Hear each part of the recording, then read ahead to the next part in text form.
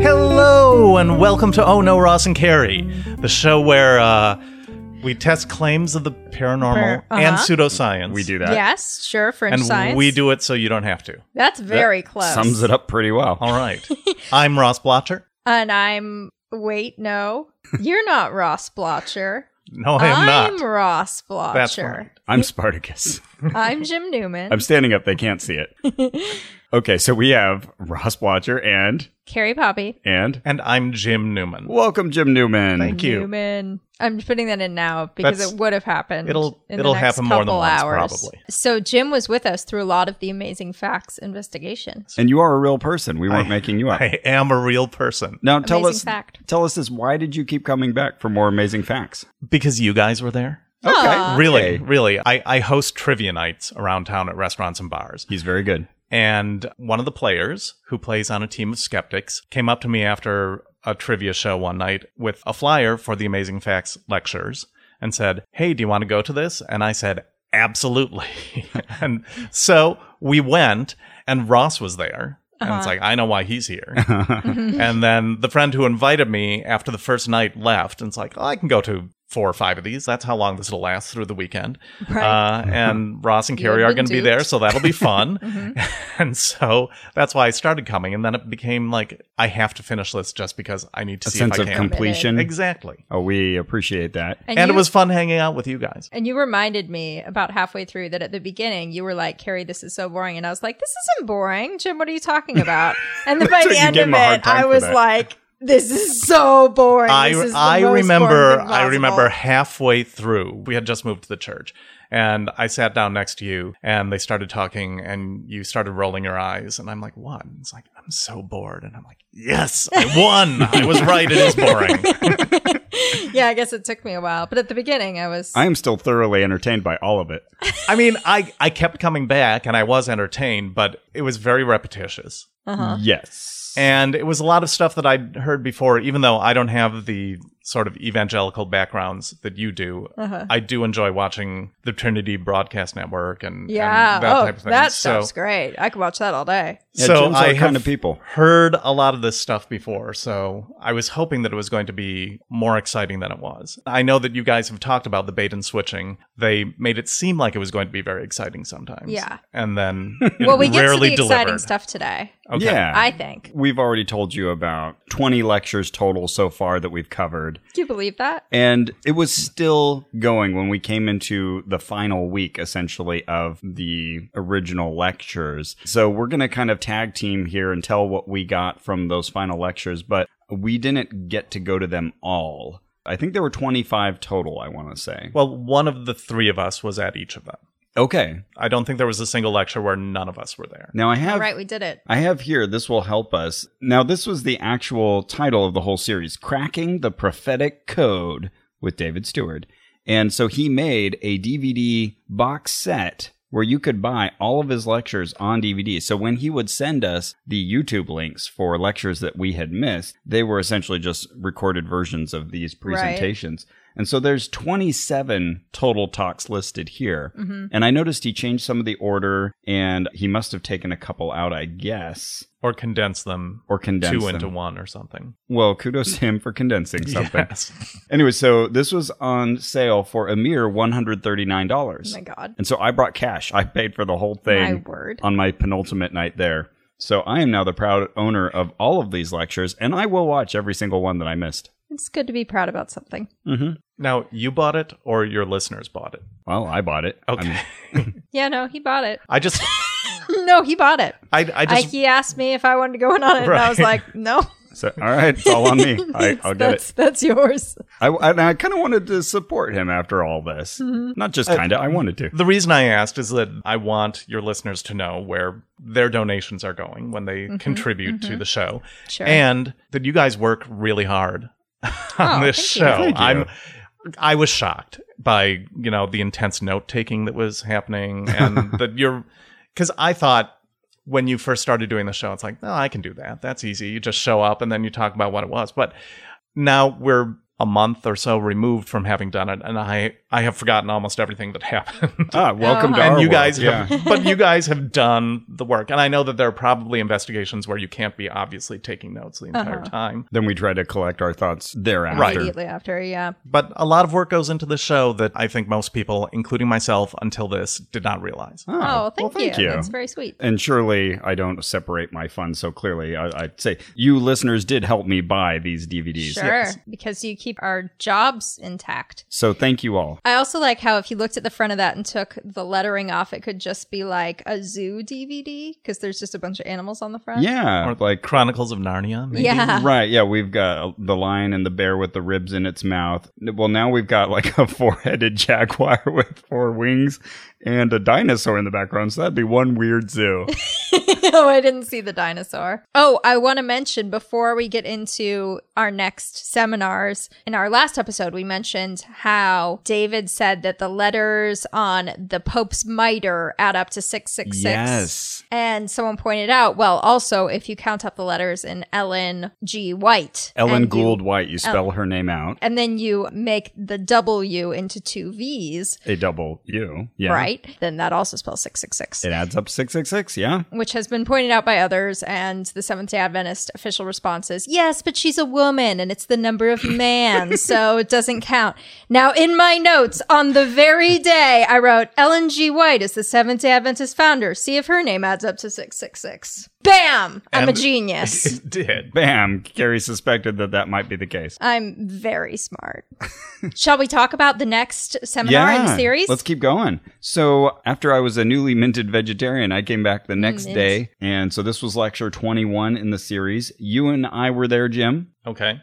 Trust him. I accept that. I think the crowds were kind of dwindling toward the end. I think we were getting fewer and fewer people. We were at about 47 people I counted when we really got going. And just to review, we all have picked up that, like, this is obviously, they're trying to tell us on Seventh-day Adventism, but they refuse to tell us that that's the case. Oh, yeah, that's right. You went to David and you wanted that clarified. Yeah, I was like, hello, you are obviously trying to tell us Seventh-day Adventism. And he was like, no, don't know what you mean. This is a big point for Carrie. Yeah. So we get there, they do their questions, and they pull out of the hat, and they call upon Carrie Poppy. She won a prize. Oh, that's right. And I had wanted one so much this whole time. I was like, finally, it's going to happen because the odds were so in my favor. And one day she can't be there and you win. I won and I wasn't there. And the rules were that you had to be there. So and even you were there and they still wouldn't give it to you for me. Nope. Some other lady won a vegetarian cookbook. What? Yeah. That's what it was? Yeah. I'm sorry to tell you.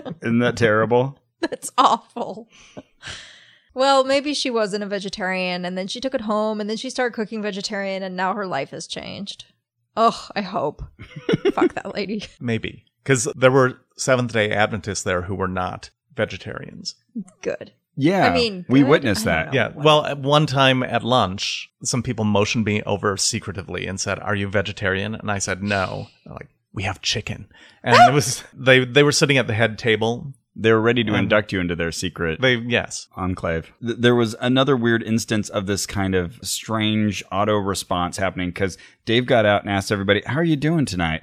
And 2 ladies right in front of me said in unison, "Okay, by God's grace." Whoa. Yeah, whoa, what? And like that's love is the law, love under will. Yeah, that's where you expect their heads to slowly swivel in unison like 180 degrees. Whoa. Nina sang How Beautiful, which is really good, and Dave had her sing that at their wedding. And I learned that they got married when he was 47.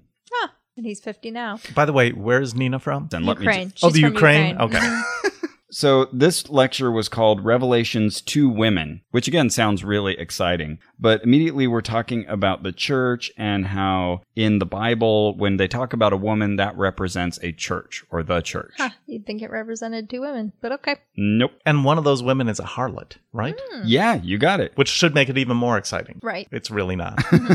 Yeah, one is the church, and that's a bride to Christ. They introduce this woman in Revelation that comes down, and she's dressed in white. They started making this whole big thing about how, like, she's described as being cloaked with the sun and being upon the moon, something like that. And they're like, well, Is that the real sun? Is that the actual moon? Oh, right. No. In that tone, so we know to say no. Exactly. So we get all these Bible verses telling us that the sun symbolizes righteousness. Okay. And I wrote in my notes, weak, because I think the connection here is weak, because they're looking at Malachi and Psalm. And then the moon is something that lasts forever, a faithful witness. What? Okay. And I wrote in my notes, oh, now forever actually means forever. Exactly. Apparently. I think we both looked at each other. Yes. We were quite indignant. Oh, this was weird. There was this whole note about how Hosea the prophet married a prostitute. Did she represent something that time? Yes. He was told to take a wife of whoredom, so he marries Gomer, and she bore him a son. Gomer? Yep. A woman named Gomer? Yep. My goodness. Well, there's also a woman named Dorcas in the Bible. Yeah, I know, but I'm over that. I've heard that since I was a kid. All right. Gomer? She even cheated on him. Like Gomer Pyle? Well, I think she came before Gomer Pyle. Still. He might have been named after her. Yeah, maybe. So the message to the Jews here was that I still love you, whores. Because you're unfaithful to me, but I still marry you and take care of you. I think maybe Hosea just had something for a prostitute. Well, he was told to marry one. Uh-huh. And I've resisted all my Gomer Pyle trivia. Appreciate it. It would really go off the rails. Jim has an impressive amount of trivia stored in that cranium of his that we are looking at right now. Wow. Jim does trivia for King Trivia, a local organization. Yes. .com. Yeah. Localorganization.com. If you're anywhere near Los Angeles, do check it out. Like they're every night at different locations. And my family and I go on Tuesdays, and Jim hosts the trivia. Yes. And Ross's team does exceedingly well. Jim has a really cool story about all his trivia, and he comes from this town that has this annual trivia contest. It's crazy. Cool. Do you appear in the documentary? I am in the documentary. Okay, everybody see Trivia Town. Trivia Town, the movie. Okay. And you'll see Jim. Okay. I'm also quoted in Ken Jennings' first book. Oh. The Big Jeopardy champ, yeah. Ken Jennings is my favorite tweeter. He's a really good tweeter. Your favorite out of all the tweeters? Yeah, he's the best tweeter. He's very, very funny. That's a big accolade. Followed probably by Michael Ian Black. Best tweeters. Anyway, what happens in the Bible? So they Gomer. There's a filthy woman wearing purple for royalty and red for sins. Okay, what does this all represent, though? Like, what's the point? Oh, goodness. It's a church. Okay, so they're a church. She's the bad church that represents royalty and the state. Okay. And a state-run church. Yeah, they go back and forth between the good lady and the bad one. So this is all very confusing. But oh, no. The good lady, I think, is the one that has 12 stars around her head. Yes. Because there are 12 tribes and apostles. Ah. And then there is a war between the woman and the dragon. Okay. I like this. So the woman in white, she has a child, and the dragon wants to eat it. But we are told by Dave that this is not Mary. Because did Mary walk on the moon? No. Good. Did she live for 1,260 years? No. So this is the church. That's the white woman. Which did literally walk on the moon? What are you trying to tell me, Dave? No, that's metaphorical now, Carrie. Yeah, what? So Mary didn't literally walk on the moon, but the church did literally walk. What are you trying to say? Stop looking for consistency. You're ruining the story. Dave. Yeah, so the woman has to hide because the beast, or the Catholic Church, was persecuting her. Hang on. Did you discuss in a previous episode 1798? 98. Yeah, the crippling defeat of the Catholic Church that we all remember. Yes. Yeah, we did. Okay. Yeah, no one remembers that because the Catholic Church was not in any way crippled. No. Mm-hmm. And there were many other instances where it was much closer to being crippled. At one time, there were two popes. There was one in France and there was one in Rome. Right. And World War II in Italy with Mussolini. And there were all sorts of other things where just the Reformation period would be a much bigger blow to Catholicism. But it didn't fall within the prophecy. Or you think just like modern day secularization would be a bigger threat. Just the fact that there are fewer and fewer religious people. No one really gives like that much credence to... but that's not specifically anti-Catholic. But I mean, if you're thinking of it as like this world power that's as powerful as nation states. Right. It's a big deal. But I think that the Reformation is more directly... more specifically in the face of Catholicism. So then he goes into a recounting of church history, and the idea is to point to all these important faith fathers. And I think the main goal of this evening was he was trying to show why there are so many different churches. And each of those faith leaders like John Calvin and Martin Luther and John Wesley, William Miller, all of them were important innovators or made important contributions along the way. The idea was that the church progression keeps going on. You're supposed to move on to the remnant church eventually. So we learned the identifying characteristics of the remnant church. So of course it has to arise after 1798. Obviously. Exactly. And obviously, like, if Jesus wanted his true church to emerge and be obvious, he'd be like, let's have it emerge almost 2,000 years after my death. That's going to make it really clear that this is my true church. Yeah, everybody else will kind of have it right, but not really. Right. Because I didn't It's write the gonna make Bible it clear clearly as enough. well. Yeah. Number 2, they will keep God's commandments. Number 3, they will keep the seventh-day Sabbath. That seems critical. That should be like 2A, because that's one of God's commandments. But when you name your church after it, it's kind of a separate point. That's funny you should say that, though, Jim, because in this book that they gave me, The Search for the True Church, it says, some feel the distinctive name of the organization will set it apart as the right one, but obviously this could be no accurate test because the choice of a name would reveal nothing about the spiritual nature of the church. Well, that seems contradictory. It does, especially if the spiritual nature of the church is that they celebrate the Sabbath on Saturday. Do as I say, not as I do. Nope, they gave this to me. One of the leading questions here within point number 3, let's see if you can get this right, Carrie. Is traditional marriage under attack? Yes. Correct. Yes, it is. Number 4, the remnant church will have the testimony of Jesus. And number 5, they will have a prophet. Oh, and number 6, they will be proclaiming the judgment hour message and warning people about the mark of the beast. I love how they just make up this list that perfectly describes themselves. Right, right. So, what church is teaching the 3 angels' message? Oh, yeah, I guess the verses were from 3 angels in Revelation. Anyways, it's the Seventh-day Adventist Church. So, this is a very clear promotion of we are the correct remnant church. Right, without saying it because they refuse to Carrie fucking wants say it way more explicit than that. I think it's pretty clear to everybody there. But Carrie It's wants clear it to me, on too. the nose. It's obviously what they're saying, but he still refuses to say it. Well, you were there, Jim, but both of you guess. What is the fastest growing church in the U.S.? It's Scientology, isn't it? Yeah, that's what I always hear. You know, actually, Reza Aslan said on his show that it was Scientology. No. Oh, Yeah. Reza, come on. Just repeating their claims. How embarrassingly bad. Yeah. It Anyway. seems every church has some way of doing the math so that they are the fastest growing church. Sure. I always hear Mormonism. that non-belief is the fastest growing segment of belief, essentially. Well, if you have only 2 people in your church and you get 2 more, you've doubled. That's Sure. true. So- He does say here that our seminars are designed to reach out to people of all faiths and no faith. We love a variety, don't we, Gil? So that was cool. Yes, Yes. sir. I felt very accepted at that point. And they were accepting. Absolutely. Because I said that I was not a believer, and they seemed perfectly fine with that, and still wanted me to stay and eat with them. And Yeah. I said that early on. I It's didn't. a low bar, though, isn't it? You didn't physically kick us out. I know, but they embraced but us. and nor were did they make kind me to feel us. unwelcome in Yeah. any way. But I mean, I've never had that experience. Have you? I've certainly felt the sting of people, feeling uncomfortable, not knowing how to talk to me because I'm a non-believer. I think they did a remarkably good job of. I mean, I thought they were very, very nice, but I've never felt like, oh, they're going to kick me out. I feel like in general, religious people are super nice to me. And I guess never had, I guess a bad I felt experience. Well, that good. they did not behave in a different way with me. I think than that everyone most people else. it's like, oh, this is a non-believer, so this is how we behave. And I didn't get that sense that they were turning something on and off. Well, that's good. There was this very nice message then about how we've really relied upon other Christians to bring us this far, our faith grandparents, so to speak.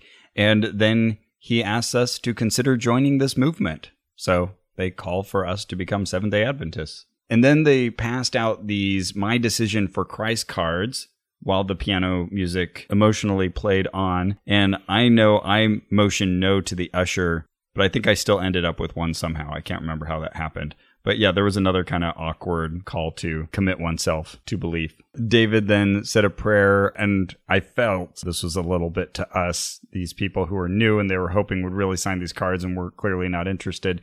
And so he was saying in his prayer that, some are still in the valley of decision, but only once comes to every man and nation the moment to choose the truth. So a little bit of, I don't know. And then a big pause. Guilt tripping or, just trying to really push upon us. Like, this is important. Please fill out this card. Aw.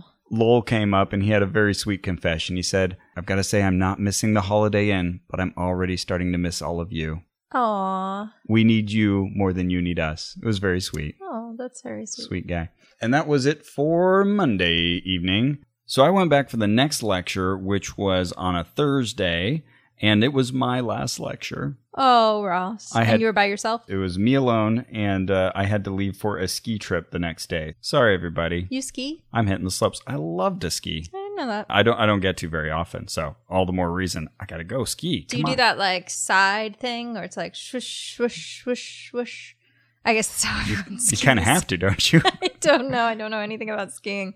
But that's what looks so cool about it is like how people can put their weight to the one side while their whole body's on the other side. And then they put the weight to the other side while their whole body's on the other side. And then the swish, swish, You are swish, describing swish. the basic mechanism of skiing, which is how I avoid hitting trees. So yes, wow, I do that. Wow. Very neat. Good job. This was Thursday, February 2nd. Groundhog Day. At 7:03, I got there a little late, but there were only 11 people there. Uh-huh. They kept thinking about what could be keeping everybody. Well, let's wait a little longer. So we waited until we got about 36 people. But again, this is a major drop. Oh, wow. Yeah. From the last one. So we're really starting to see the crowd come down. So Gil gets up and he's excited. He says, I'm absolutely invigorated, even exhilarated. I'm multisyllabic. Gil. That was pretty great. Yeah. So he asked us all the questions and everything. They gave out some special gifts and promised some more that were coming up. Dave came up and he said, have I ever made you uncomfortable? And one lady shouted out from the front row, you talk too much. That's great. And he kind of recoiled physically and said, oh, well, shall I not tell the truth? Sometimes you need to hear the truth. And so he tried to diffuse this and he asked us all, does this feel like the fifth weekend? And we all nodded. The audience was clearly all in one accord there. Ask an awkward question, get an awkward answer. So this lecture was called Cleansed from the Inside Out. And Dave almost apologized. He said, I don't always like preaching this one. It's really hard to confront your friends. And we're all friends, right? So I'll try to use rubber bullets. Please do the same for me. Just know this is coming from a heart of kindness. So he's really gearing us up for this tough message he's going to give us. I can't wait to hear what it is. I really don't know. He's saying, I'm not any holier than thou. We all have struggles and there is room to grow. Okay.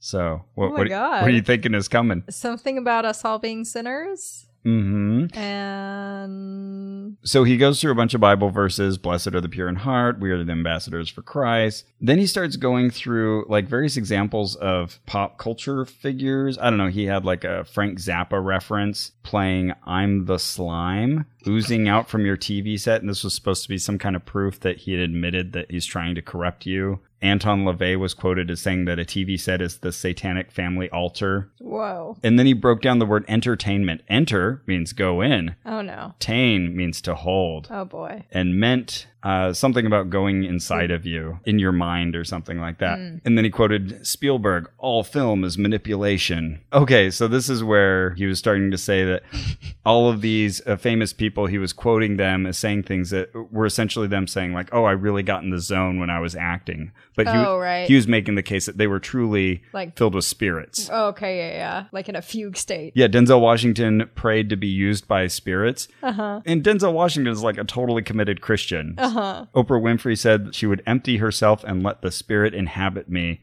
And there's all these ellipses there, so who knows what words they took out. Robin Williams was not a happy person and said something that made Dave think that he was possessed when he was acting. Come on. Suicide victim. Apparently, Keanu Reeves is a complex guy with lots of demons in him. Starred in a famous Christian film. What's that one? Isn't The Matrix like famously a Christian allegory? I mean, it can be used that way, but I don't think the Wachowski siblings were. Oh, I mean, like the churches use that a lot as like a. Because he's the one, he's the chosen one. Yeah. Interesting. It seems like pretty thinly veiled Christ allegory to me, but maybe that's because I grew up in the church. And the church says that that's good or that it's bad. I can't. Good. Okay. I can't see the church encouraging people to go watch something with people in trench coats shooting up. Right. A bank. Oh, they showed it to us all the time. Whoa. The Matrix was like huge at church. Really? Oh, yeah. It was shown like all over. Yeah, like and in college, like at Christian youth group and stuff. People loved The Matrix. Okay. It was just accepted as a Christian movie. Interesting, because I feel like it was borrowing from so many faith traditions. Interesting. So Johnny Depp is on the train with all of the other possessed people. Peter Sellers. And then he shares that Dr. John Nelson says 95% of studies show that TV increases violence. Don't know about that. The average American watches over 4 hours of TV per day. So, okay, TV's bad. Kids are bombarded with sex scenes. That's bad. So is this whole thing just about how we shouldn't watch TV? That was a big part of it. Again, he's convicting us of all these things that are making us impure, essentially. Dave says that even he got really hooked on General Hospital. He says they take too long to build up to their point, which I thought was hilarious. Coming from Dave. He got the irony. He said, "Why do you all seem to know what I'm talking about?" So we all had a good laugh at that. He even seemed to suggest that his parents broke up because of the influence of television in their lives. Wow. Oh, he talks about Harry Potter, who has a wand from the holly tree, and he uses these people are like... They're what Christians are always trying to prove they're not. Like, they're always like, oh, I know you probably think I'm not cool. And like, but I watch movies. Come on. I like all the things you like. I'm into TV. I'm into Harry Potter. These guys are like, no, I don't watch TV. I don't like Harry Potter. You're right. I don't like jewelry. They're all those things. Yeah, because they're about purity. Yeah. They made some point about how, and Harry Potter uses his wand to put people asleep. So that's very much like what TV does. And come on, that's just... What? That's one of the very few of many spells in the Harry Potter world. And I'm not sure Harry Potter himself ever even uses that one. And I think most TV is trying to not put you to sleep. So you'll watch the TV. Exactly. Yeah. Fair point. Dave does tell us at this point about Little Light Studios, which belong to some friends of his, and they're trying to do some work to help spread God's message through high-quality Hollywood films. I just watched one of their things on YouTube. They did a video about how Nickelodeon is selling sex to kids, and it was very moving, very compelling. It showed one clip of some kids having a slumber party, and one of the kids is dropped off by his two dads. The two dads drop the kid off, and they're like, "Okay, Kyle, we're gonna miss you so much. Here's a beeper to get in touch with us, and our little kid's growing up so much." And over this sweet scene, they're playing this music that's like boom, boom, boom, boom, boom, boom, boom, just to let you know how to feel about it. But nothing about this is ominous. It's like the sweetest scene in the world, and that's it. Amazing. They're working on their complete Battlefield Hollywood package to fight this corruption in Hollywood. So yeah, video games, kids play them 13 hours a week. That makes them more aggressive. We were taught a verse which I remember was a big deal at my school. I had a t-shirt that said this, Philippians 4:8. Whatever is true, whatever is honest, whatever is just, whatever is pure, whatever is lovely, of good report. If it has any virtue or is of any praise, think on these things. Exactly. Remember that one, Jim? I don't. Oh yeah, that was an important one. I Love Lucy. What's wrong with I Love Lucy? It's a bad example of honoring marriage. Oh, well, that's true.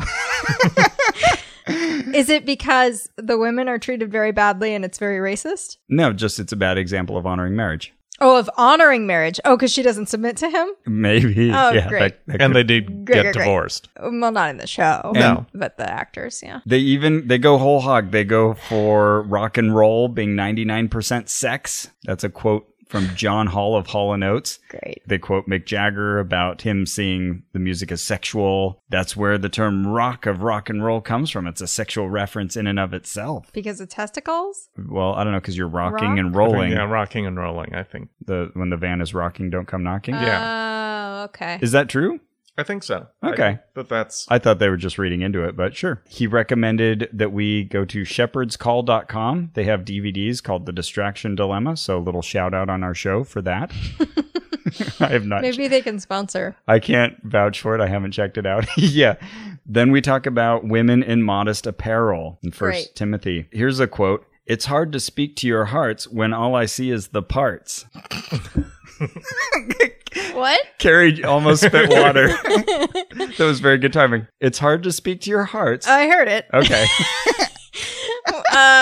What? Yeah. Cool. Was that the whole lesson there? Yeah, well, that was just kind of the introduction of why women need to dress chastely because our men's eyes will be distracted. By their parts. Have you guys heard of the phenomenon of bouncing your eyes? No. This is one I think that arose in Christianity after I left, but I've now read articles on this. It's this whole self-flagellation that like men apply to themselves within church, not literally, but where they teach themselves whenever you see a hot woman, immediately just bounce your eyes off of her. Like if you're at all attracted, just boom, look somewhere else and don't pay attention to her. Wow. Because you just don't want to have that temptation. I mean, it's better than forcing her to wear, a complete body covering. Right. Sure. Yes. Step in the right direction. Yeah, I'm just picturing everyone like walking into walls. And so he's telling women and all of us, am I my brother's keeper? Yes, we all are. We need to help each other not to be a stumbling block to the weak. Okay, last page. The last one. And it's filled with writing. This is not a few sentences on the last page. No, and there are no lines on this. I'll have to scan some pages from my notebook. But yeah, I'm on page 54 of my notes. This is my last day, my last page of notes. Here we get to the meat of it. 1 Peter 3, 3 and 4. We should not be focused on adornment or apparel.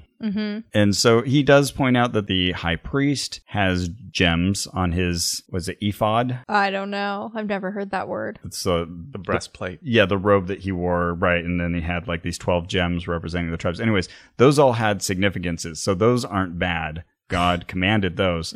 His next phrase was, who am I to adorn myself when Jesus wore a crown of thorns? Whoa. Yeah, Jesus wore very little. Which is weird because that was just like a mocking thing given him from someone else. But yeah, good point. True. Jesus did not wear gold chains. If you want to look at Jesus's heart, you're going to be distracted by his parts. They would have mentioned the gold chains, I think, if he had them. Genesis 35 says, put away jewelry and strange gods. Exodus 33 says... This is so confusing, though. It's like, are you supposed to cover up your body with adornments, or are you supposed to take the adornments off? Oh, no, you cover yourself up with modest linen clothing. Linen specifically? I don't know. It just sounded good. Okay.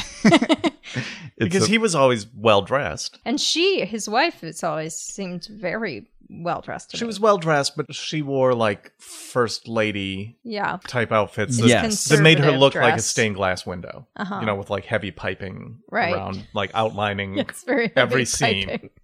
Yep. She's a heavily piped woman. It made me think only of her heart. Not of her parts. Not of her parts. So we see in Exodus that the Israelites strip themselves of ornaments. In Isaiah, God will smite haughty women. But haughty, right? Haughty. Yeah, not hotties. Yeah. Good distinction. That'd be great, though, if that were in the Bible. Yeah. All these haughty women. It's the haughty and the naughty. Yeah, so essentially he tells us in all these different ways that we're not to have this kind of adornment. He kind of shamed a pastor friend of his who had a gold Rolex watch and remembers friends bragging about the cost of their engagement rings. Yeah, he was definitely convicting women. You could see a few women kind of like, looking nervously at their hands, because I think a couple did have rings on. He even said that women have cried after this particular sermon and brought him their rings, like tried to give him their wedding rings. What does he do? I wrote, he doesn't say what he did with it. He melts them into a golden calf. Yeah.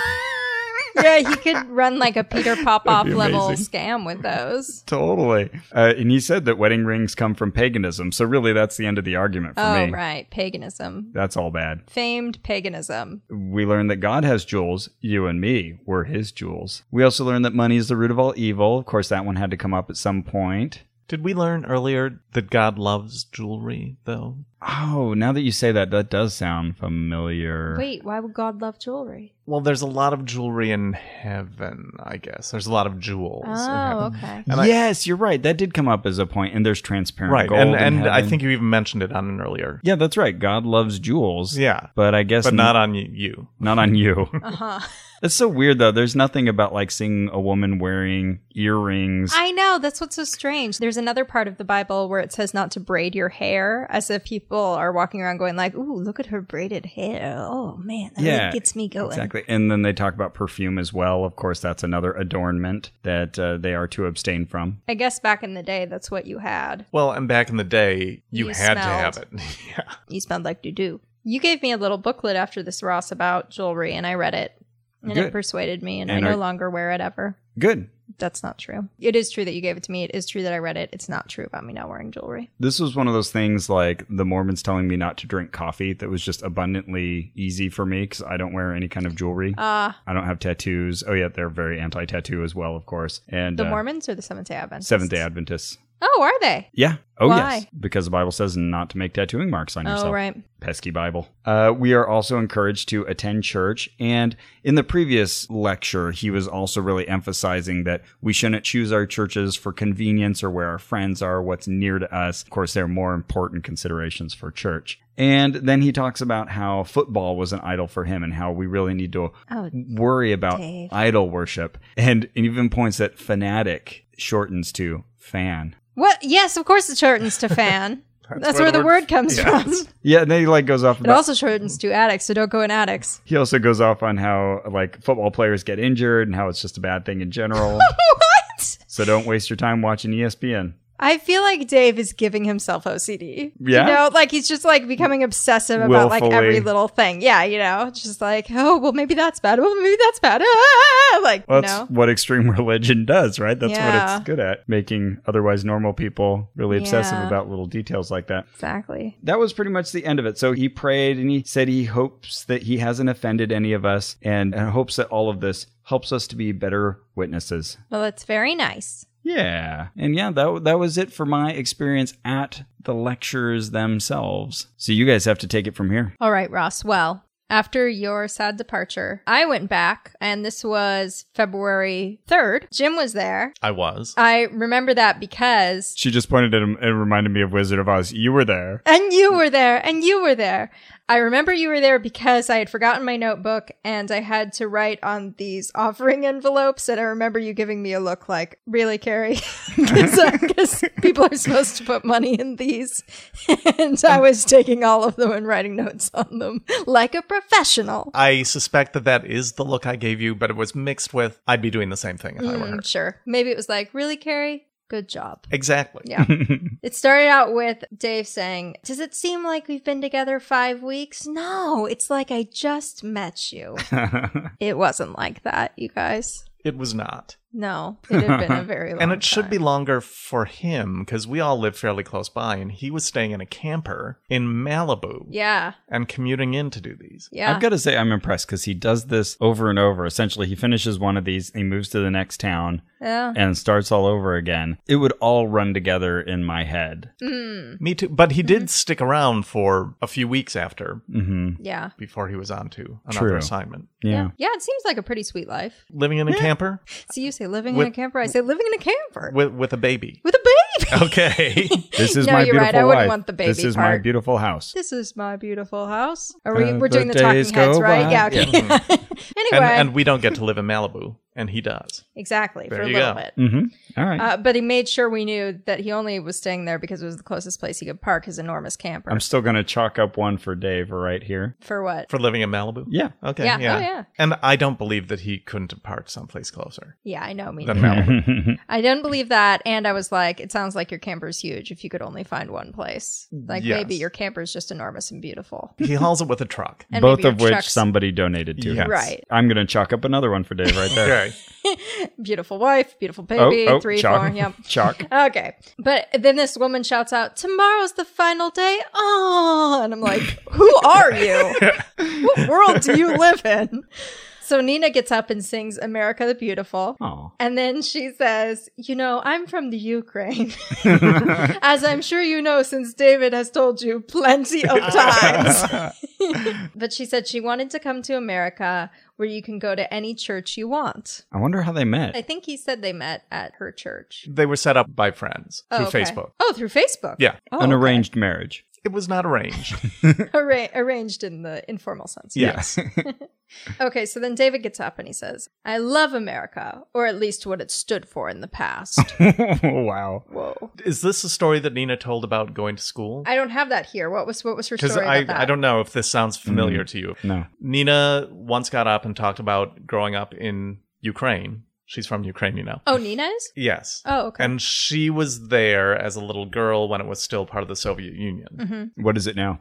Ukraine. Oh, okay. Ukraine. That's where she's from. Yes. Okay. That is where she's from. She would get in trouble in school because she was a Seventh-day Adventist. Oh. And had to go to services on Saturday and take Saturday off. And apparently they go to school in the Soviet Union on Saturday. Oh, wow. That should be illegal. They need a national She had Sunday law. She had an absence every single week. Oh, wow. And the yeah, school that's pretty administration horrific. came down on her when she was, 6 or 7 for doing this. Oh my goodness. man. What a And- position to be in as a kid. And Yeah. the other kids made fun of her. And, Aw. it's an atheist state. 'cause Right, it right. was- I don't know if that sounds familiar. No, but- it doesn't. I think that was another day, but that's Okay. Tragic. But yeah. yes. I found out later from Dave that she drifted away from the church and then back to the church. And that she Okay. has a very interesting story God. that we never got to hear. Yeah, I mean, that would love be to hear enough to more. make me want to move to America and get religious Yes. freedom for sure. Yeah. And not have to go to school on Saturday. And interesting to know that he didn't convert her to Seventh-day Adventism. Right. That's something. That No, was they in were her both past. they were both in the church when they met. Had that Okay. in common. But they did not meet in the church. All right, so David says,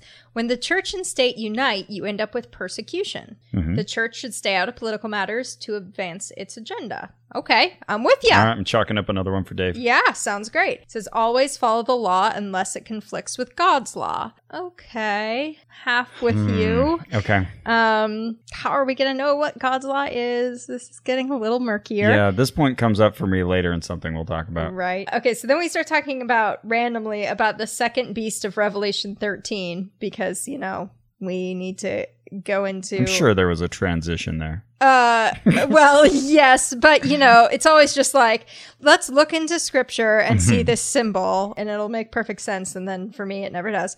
So we look at the second beast of Revelation 13, who arises in 1798, rises in a sparsely populated area, is youthful and rises peacefully, has no king, has Christian principles, is a worldwide power. It's the United States, of course. Of course, because the United States rose Out from the- peacefully when there was a Revolutionary War. Right, also 1798. I think that's when Yeah, the he had an excuse for this. Constitution Right. Yeah. was Yeah. ratified in the neighborhood. Yeah, it's in the neighborhood. Peacefully interesting. That's a stretch. Yeah. Christian principles. Okay, maybe. I'm putting chalk on our side. All right. Then he says, now listen, I'm not into conspiracy theories, but I am into conspiracy facts. Oh. Okay. Because there are conspiracies, right? Like, I could conspire with Gil to rob a bank, right? And we're all like, yes, that's a real, that's real conspiracy. That's what a conspiracy is, yeah. Yes, We wouldn't call it a real. theory, but okay. Right, those are real. So there are like real conspiracies to turn this into like a religiously run state. Okay. So he's sort of like hanging on this one point, like, this isn't a conspiracy theory, people. We're like, okay, fine, fine. You might be protesting too much. Yeah. Yeah. Okay, so he says there's evidence of a collaboration between the U.S. and the papacy. Do you guys say papacy or papacy? I'd say papacy. I say papacy. Oh, I'm outnumbered. I'm going to switch it up. I'm going to go back and forth Okay. just to confuse Well, you. I knew what like you were it. talking about, even though. Yeah. Thank you. Okay, so early pilgrims were suspicious of Catholicism. Well, because they were the good guys. They were suspicious of Catholicism and every other religion that was not their own. Right. People used to be scared of Catholics and call the Pope the Antichrist, and that was good.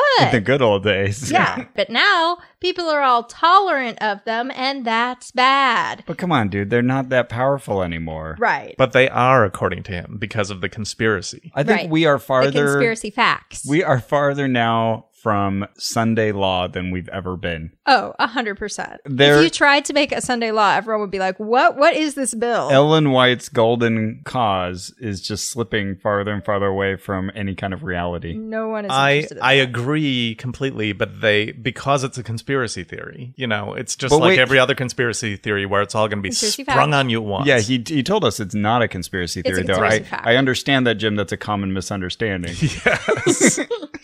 So the popes work together with our presidents, and our presidents keep meeting popes, you guys. Yeah, sorry, Do you this know how is- bad that is? This is total conspiracy theory. Yes. This is ridiculous. No. This is conspiracy facts. Our presidents keep meeting popes. The Pope even gave Obama an encyclical, and that encyclical called for an international power that oversees money and ethics. They also meet with the Dalai Lama. Ross, that doesn't matter. Okay. Now, okay, Pope Francis, Obama met him, and Obama said it was inspiring. Can you imagine? The Pope helped negotiate our reconciliation with Cuba? That was bad. I mean, if Obama turned away from his meeting, he said, you know what, I actually identify as a Roman Catholic now, then I'd be like, all right, you totally have a point. Right. Inspiring? No. Yeah. That's like a really nice if thing to say. Said I would even say that. Conspiring.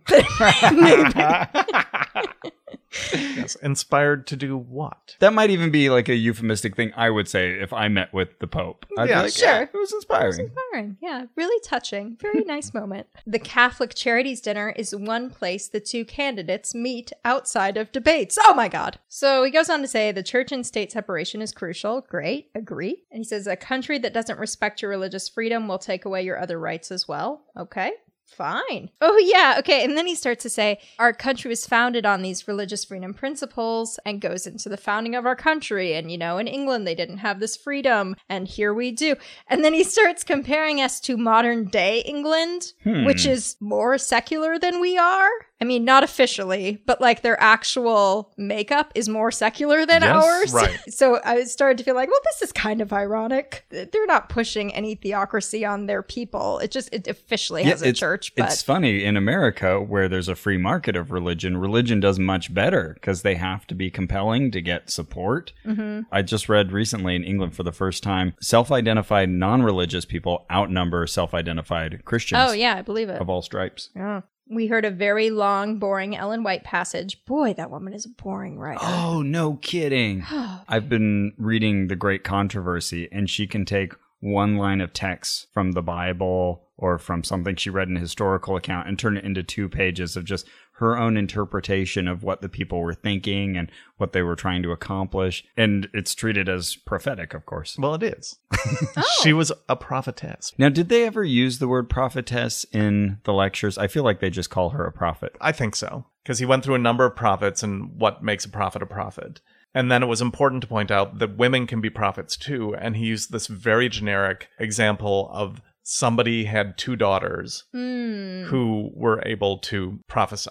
So women can be prophets, which I didn't think was controversial. In question. Right. Yeah, I don't think there were any really notable prophets who were women. Okay. But yeah, I guess it is worth saying when the Bible does very clearly, Paul says, women shouldn't teach in front of men. Exactly. Right. Okay. So it's a fair point. Yeah. So our next talk was God's plan of salvation, also called God's GPS. Ooh.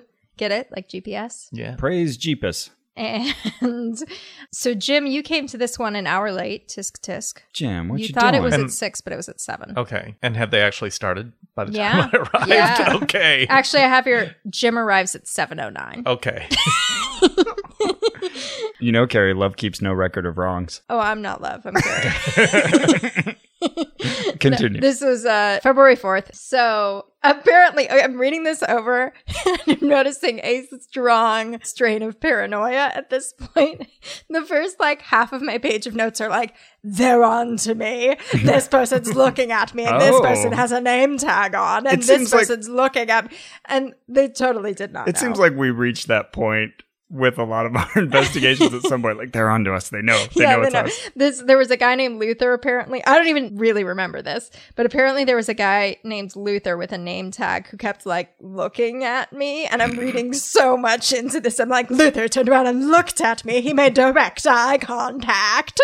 Now, Carrie, would you say this is a conspiracy theory? No, this is a conspiracy fact. Okay. After about half of a page of me freaking out about Luther, let's see what happens. So David says that we've all been given a new light in this seminar and asks if we're going to share it with others. And then I note that David's suit is too big. So I think my mind is starting to wander a little at this point. Sounds like I missed a lot in that first hour. It's really too bad. One guy was looking at me. David's suit was too big. There was probably a topic. Then Jim arrives. Typical. Yeah, I remember you saying something about how it's kind of convenient that I was leaving when I was.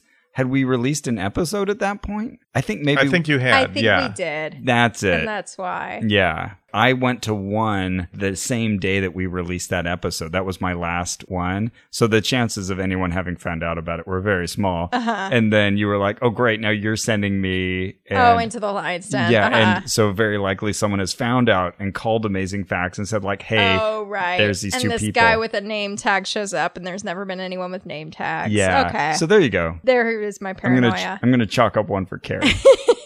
Because I do not remember you saying anything to me like, I think they're on to me. Or what's up with that guy, Luther? Right, sure. And I think the name tags were because it was Saturday. Oh, okay. So we're still talking about how Catholics are changing everything from Saturday to Sunday. And I wrote, we get it. This was the last lecture? Nope.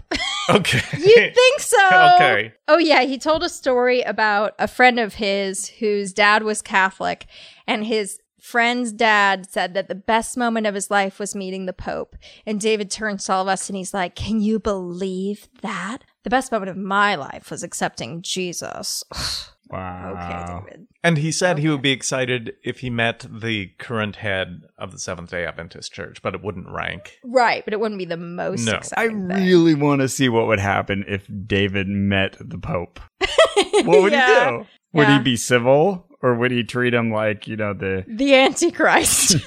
Right. Well, because I asked him after some of the lectures about Catholicism, because they emphasize that it is not individual Catholic people who make up the Antichrist, but it's the organization. So I asked him, does that mean that everyone from a monk or a nun to a parish priest... I was discussing this with Ross earlier, to the Pope... It's a good question. That they are all in on it. Yeah. Or at what point are you in on it? Yeah, great. And what did he say? He was very non-committal, but the people at the top definitely No. Totally no. Oh, so the Pope knows. The Pope knows. Okay. And Evil. I think the College of Cardinals knows. They're all moving the levers of the world. And like Illuminati shit. that's exactly what it is. It's that. It's the same anti-Semitic thing, but it's just replacing it with Catholicism. They're all doing the same thing. They're all trying to take over the world. It's the same thing. Wow, cool. Anyway, in the 1500s, meanwhile, God raised up John Calvin,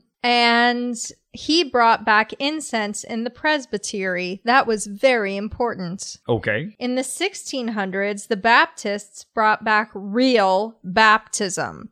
Now, in both of those cases, those groups were treated like cults. In the 1700s, the Methodists brought back light. Methods. They brought back missionaries and light, and they were treated like cults. They were. And I think it's important to note that they go through all these really important Reformation characters, but never Henry VIII, one of the most important people in the Reformation, who created the Anglican Church, which is what the Pilgrims were fleeing. So they never mention him because he's a state-run church. Okay, so he's not useful to them. So you think he would be part of that faith tradition? Well, he's one of the most important personalities in the Reformation. I mean, he brought Protestantism to the English-speaking world. Maybe they just can't tie any particular faith development to him other than like divorce being okay.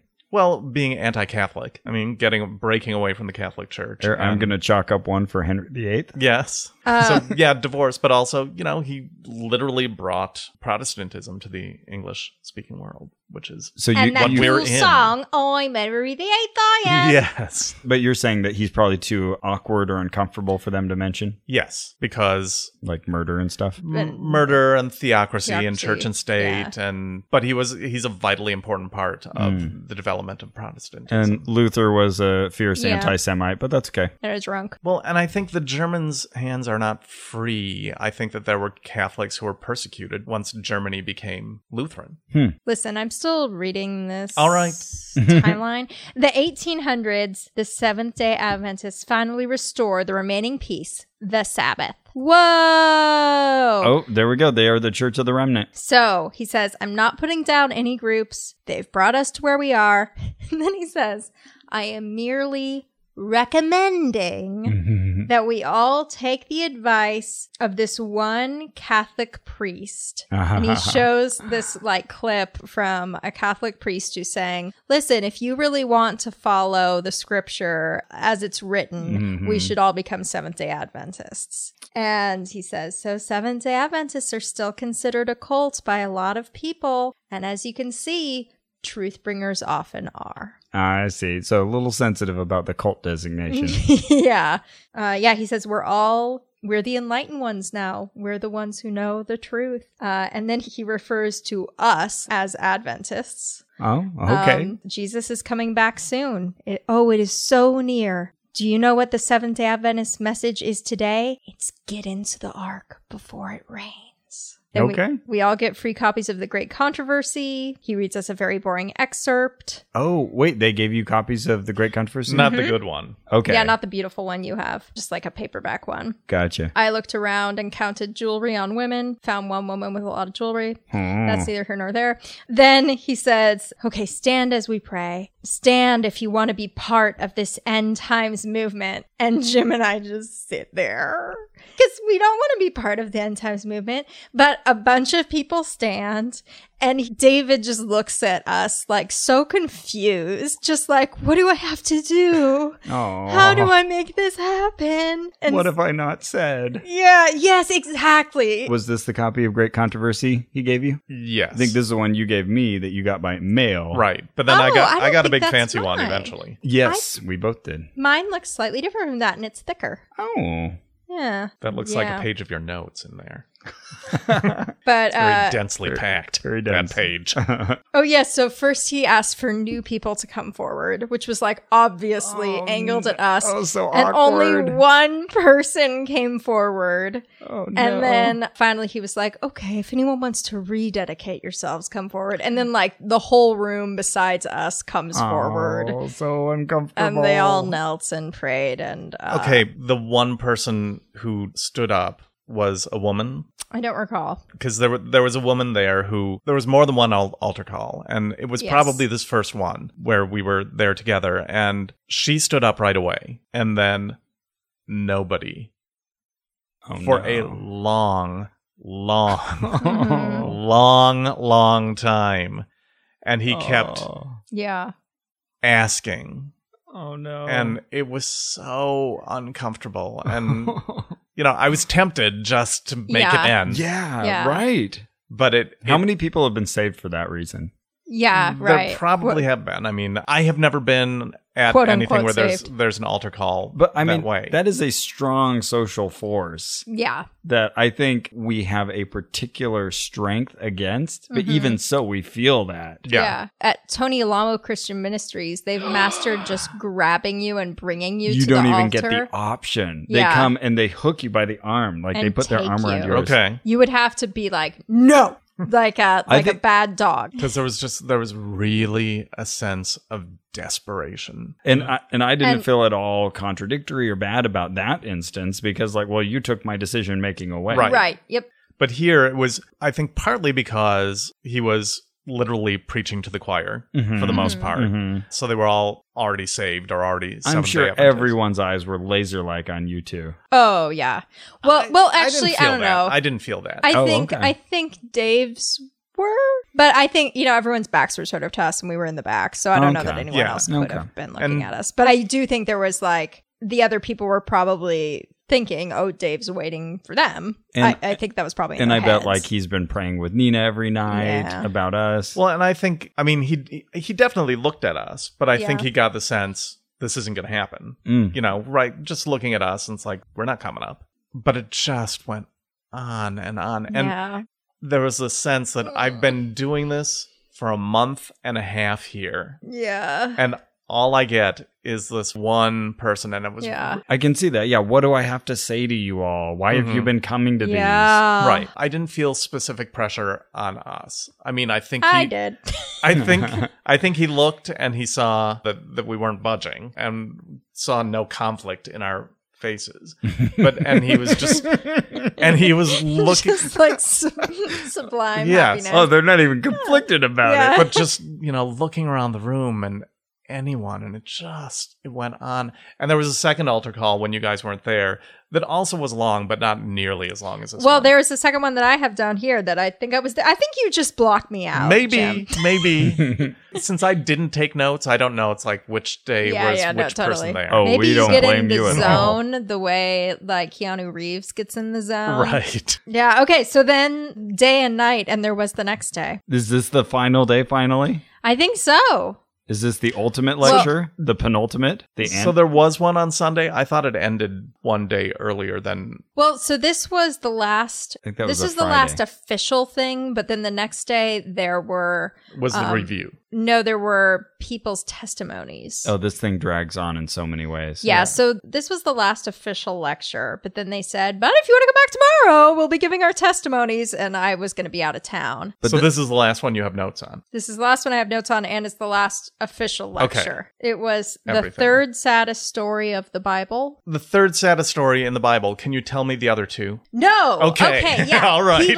So the one you were just telling us about, that would have been America and Bible Prophecy. Yes. I'm guessing. Okay. Yes. So we still have The Blueprint, Earth's Final Movie, the third saddest story in the Bible, and From Prosecutor to Preacher, Dave's own testimony. Yes. Right. Dave's own testimony, he kind of doesn't count as part of the seminar. Right. Yeah. We were all told that would be a week later, and I couldn't make that one either. I was really bummed about it. Well, you were both in Chicago. For maximum fun. Very, very fun day. Woohoo! So the Earth movie thing, The Earth's Final Blueprint. that's that was the like- overview of the entire thing. Did you go to that? I did. Oh, how was it? It was more of the same. I mean, it Okay. was designed to be the same. Uh-huh. It was an overview of everything we had learned yeah, already. and they told us if you need to bring someone and they haven't been to everything, that's bring the them time to this to bring one. them. This is the most They important really one because hyped it that tells you one, everything. and I was Yeah. bummed I couldn't be there. You missed nothing. Oh. It was literally just a recap of everything we had already done. Oh. So maybe we should have just got to that one.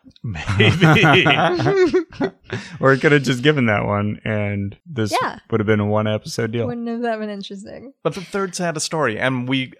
Okay. I know. Yeah, so here's what I theorize. I Okay. think the first saddest story is Jesus's death and sacrifice. Okay. But maybe that's a happy story. I don't know. I don't know right? either. It's Yeah. the good news. It is. The second saddest story is the fall, maybe? So we're all speculating here. He actually titles a talk "The Third Saddest Story in the Bible" and doesn't tell you what the first and second what the are. first and Yeah, I second did. were. No, there was no clear ranking. We've got to ask David this. Yeah. Yes. Although now I'm trying to remember what even the third one I don't is. know Let's see either. if I it's in can't- let's see if it's in my notes. Okay. So we had a 10-minute break between the first and the second talk. We got some water. Okay, so we learned that the Bible is actually an acronym. Did you know that? Oh no. It stands for Basic Instructions Before Leaving Earth. I've heard this before, yes. Now, was that from Dave? I think it was from Lowell. Okay. It sounds like a Lowell. It does, yes. So David tells us that ordering one of these seminars is about $12,000. So that's what the group pulled together to bring him there. What the group That paid church. Amazing Facts to bring him in. Right. Doesn't mean he pockets $12,000. That is an amazing fact. Okay, so this great quote from Dave. He said, "You know why I'm a Christian today instead of a Buddhist? Because Buddha said of his own admission that he had to study for 7 years to learn the truth. Jesus said, I am the truth. Amen." Really? And I wrote down, wow, we're built differently, David. And those are the only two options. Right. Christian and Buddhism. Right. Yeah. Wow. But also, like, you're supposed to value someone who thinks they have the truth without any study or... Yeah, who just boldly looking at the proclaims by rational fiat world. that Yeah. I am the truth. And it sounds like a post hoc rationalization rather than like, let's compare these two. I don't think he ever drew up a chart. Right, was standing before Buddhism and Christianity and was like, what shall I do? Right. Okay, so he says, Pontius Pilate is the star of our story today. Ooh. He says, Pontius Pilate had all these opportunities to make the right decision, but he didn't do it. I think we know where this is going. Says that the devil's greatest tactic, what do you think it is? I was there and I don't remember. Yeah. Devil's greatest tactic. You know why you don't remember? Because you've delayed. The devil's greatest tactic is delay. Okay. If you don't make a decision when the decision is before you, it just goes away. Well, if Pilate hadn't done what he did, we'd all be kind of screwed, right? Yeah, also, Pilate didn't really delay. He just went ahead and did it. He tried multiple times to free Jesus, and then finally he's like, all right, you guys want to kill Jesus? I'm going to wash my hands of this. Here you go. Yeah, it doesn't really add up. But anyway, so David reads a quote. He who doesn't understand your silences will not understand your words. Okay. I don't know what that means. Huh. So he says, you remember that Holiday Inn the first night? It's gotten slimmer. Truth is never popular. So now I think we're supposed to be putting together, we're like Pontius Pilate. We have the decision to deny or accept Jesus. And please stand up for the altar call tonight. Please. Do not delay. For the love of God, literally, Carrie. If you delay this decision, you're being like Pontius Pilate. I hope you're picking up what I'm laying down. I'm David. Thank you. There was a guy named Keith who came to these talks. He was compelled to leave the Lutheran Church and join the Seventh-day Adventists, but he was struggling. He came up to David at one point and said that he was struggling. He hadn't made a decision. And David told him that staying in the Lutheran Church would be living a lie. Whoa. It's really intense, David. People who choose not to go to these seminars, they're making important judgments, and Satan will use clever ways to distract them, like skiing. He did not mention skiing. No, he just said clever ways to distract them, and I wrote, yeah, Ross. Oh well. A trip I'd planned long before this ever happened. Oh, wow. Isn't that clever of Satan? It was also clever of Satan to have Dave not tell us how many lectures there were at the beginning. I was going to say, if we're going to talk about delaying things. Yeah, that's a good point. Might want to look at thine self. Okay, so then we're just getting this like really hard long sell on how we need to follow this call and get serious now. And it just becomes like this broken record where it's just like, okay, we get it. So finally, Nina sings a song about us taking a step toward the Savior. It's literally a song about taking a step. Do you understand what I mean? It is a literal step down this aisleway here. Open the door. Oh, he wants to come in.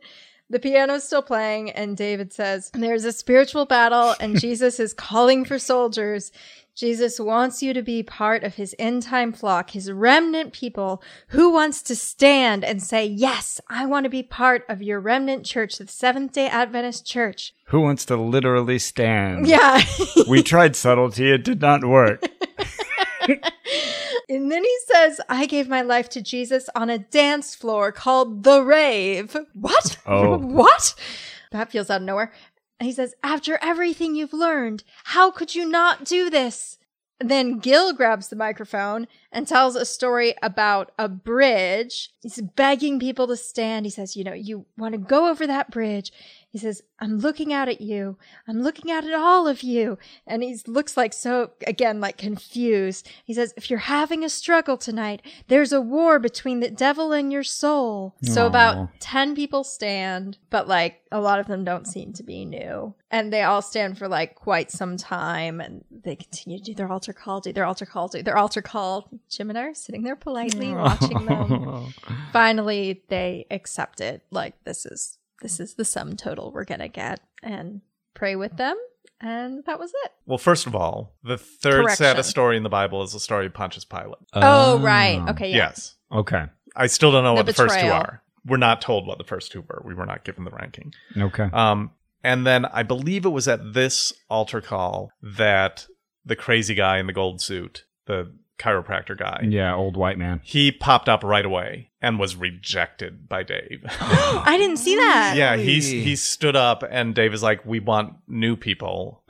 So it was like, well, that was inviting. Wow. Wow, that just seems like bad optics. Like, Yeah. don't push anyone away. Right. Yeah. Just even if not to But he clearly, confuse I mean, anyone. this guy was a troublemaker and he Right. didn't want that. So he's like, we Wow. want people who are giving themselves for the first time. Oh, man. But then, like the first altar call, the circle got wider and wider. It's like, well, if you want to rededicate yourself, Okay, now or if you can- want to. Yeah. Now you can come Okay, back. now yeah. you gold suit guy. That was the end of my Amazing Facts journey, except for some reading I'll tell you about. I'm going to interrupt here real quick just to say that I'm guessing people will listen to this episode and say, boy, I wish they'd gone on more about Amazing Facts.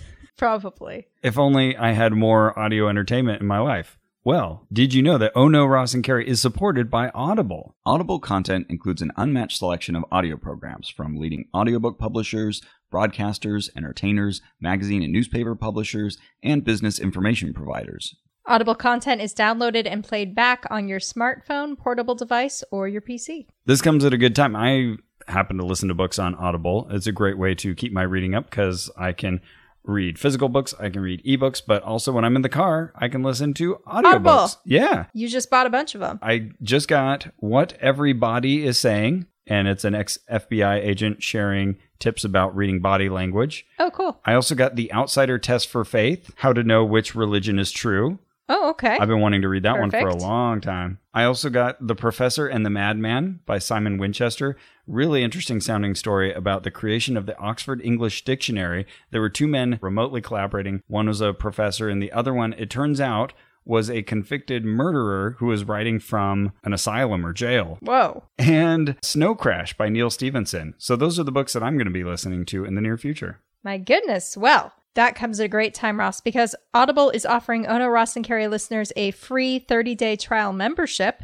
Just go to audible.com/ohno and browse their unmatched selection of audio programs. You download a free title and start listening. It's that easy. So go to audible.com/ohno. That's audible.com/ohno and get started today. So tell us about the testimony. Okay. The following Saturday, you and Carrie were both in Chicago, and I trudged back to the church in Burbank while you were having fun. Like Thank the you, trooper Jim. you are. To hear Attorney David Stewart's testimony about how he came to be where he is. Because he was raised as a Seventh-day Adventist. Right. But his parents divorced. You know, he had a whole life that is interesting, but it was, not necessarily pertinent to our story here. But his parents divorced and he lived with his father, I believe, and sort of drifted away from the church and went to school and was in a fraternity, or at least acted like he was in a fraternity, and it was all about girls and getting drunk. Mm-hmm. Is this when he was against Ellen White for a while? I think so. That will probably be Rebellious Dave. Yes, that would be that era. His phase. Okay. And then he became an attorney and worked for many years in Riverside County as a prosecutor. Okay.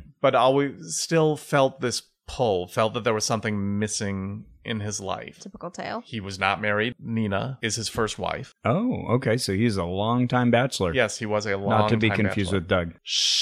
I think this is her second marriage. Okay. She had an abusive something. I don't know. Oh, I in Ukraine. I have no details. She moved here when she was 17, and she speaks English really well. Wow. And she did not speak English at all when she moved here. Oh, okay. So he became an attorney, but felt this lack in his life and started becoming more and more attentive to church and going.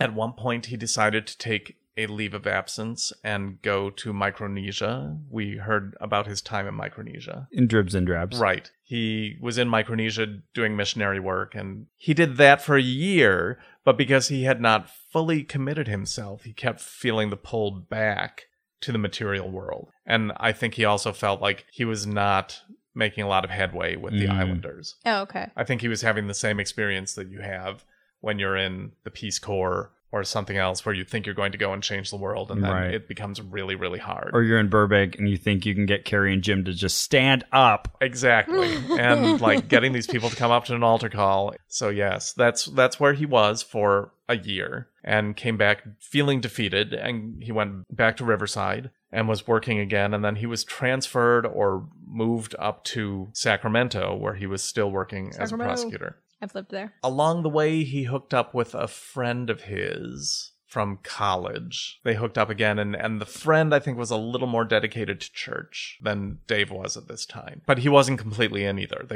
I think they were both bachelors and still out dating and still out partying, which led to this rave. Yes. Where Dave took ecstasy and probably some other stuff. I can't remember the details, but he said that he was walking around the rave and could literally see in people's eyes that they were possessed by the devil. Oh my goodness. Oh, rave Dave. Yeah. Because he was under the influence. He was on ecstasy. He was on ecstasy, He which was I have wrong. never been on. I have never taken an illegal drug in my life, so I don't know what that experience is like. I keep thinking of like My Fair Lady, like, and where did the Dave get saved? Yes. At the rave. Yes. At the rave.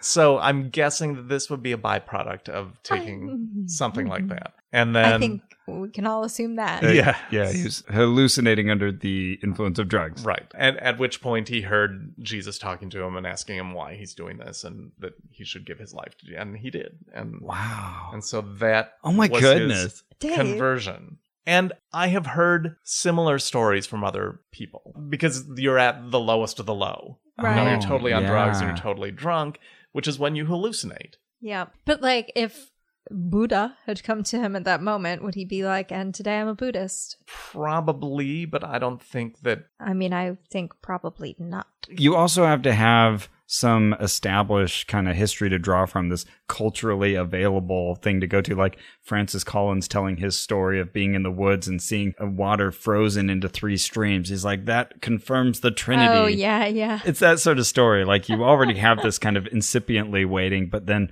this weird thing happens and it cements it for you. Right. I mean, had it been Buddha, what Buddha was saying would probably not make much sense to him. But here he had the entire glossary of terms and everything like ready to go. So that was his conversion story, basically. And I'm like, really? At some point, and I thought it was earlier than this, but there was this 11-year-old boy whose parents go to the church who wanted to be baptized. And he was like, give me the ecstasy. Well, I shall see God. Dave asked him. This is funny because Dave would not recommend that for anybody. I know. Yeah.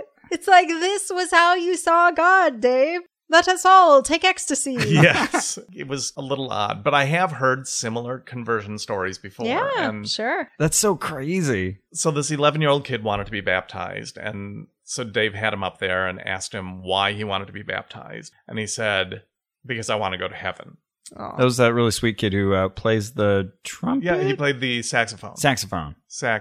And he was Such a wearing like a Cub Scout or a Boy Scout uniform. I saw him play afterward when I went to Gil's testimony. Right. So implicit in I want to go to heaven is I don't want to go to hell. Right. Even though there is no hell. Yeah. Right. But still act like there is. No, I was first baptized at around that age as well. Mm-hmm. So I was baptized as an infant. I was Yeah. dedicated as an infant. That's how my Okay. church did it. I was baptized as an infant. I still have- sprinkling. I still Sorry. have my Bible. Oh, sprinkling. Doesn't even count. Catholic. And I never met my godfather, ever. He was not What? even at my baptism. That's a bad godfather. It was a bad godfather.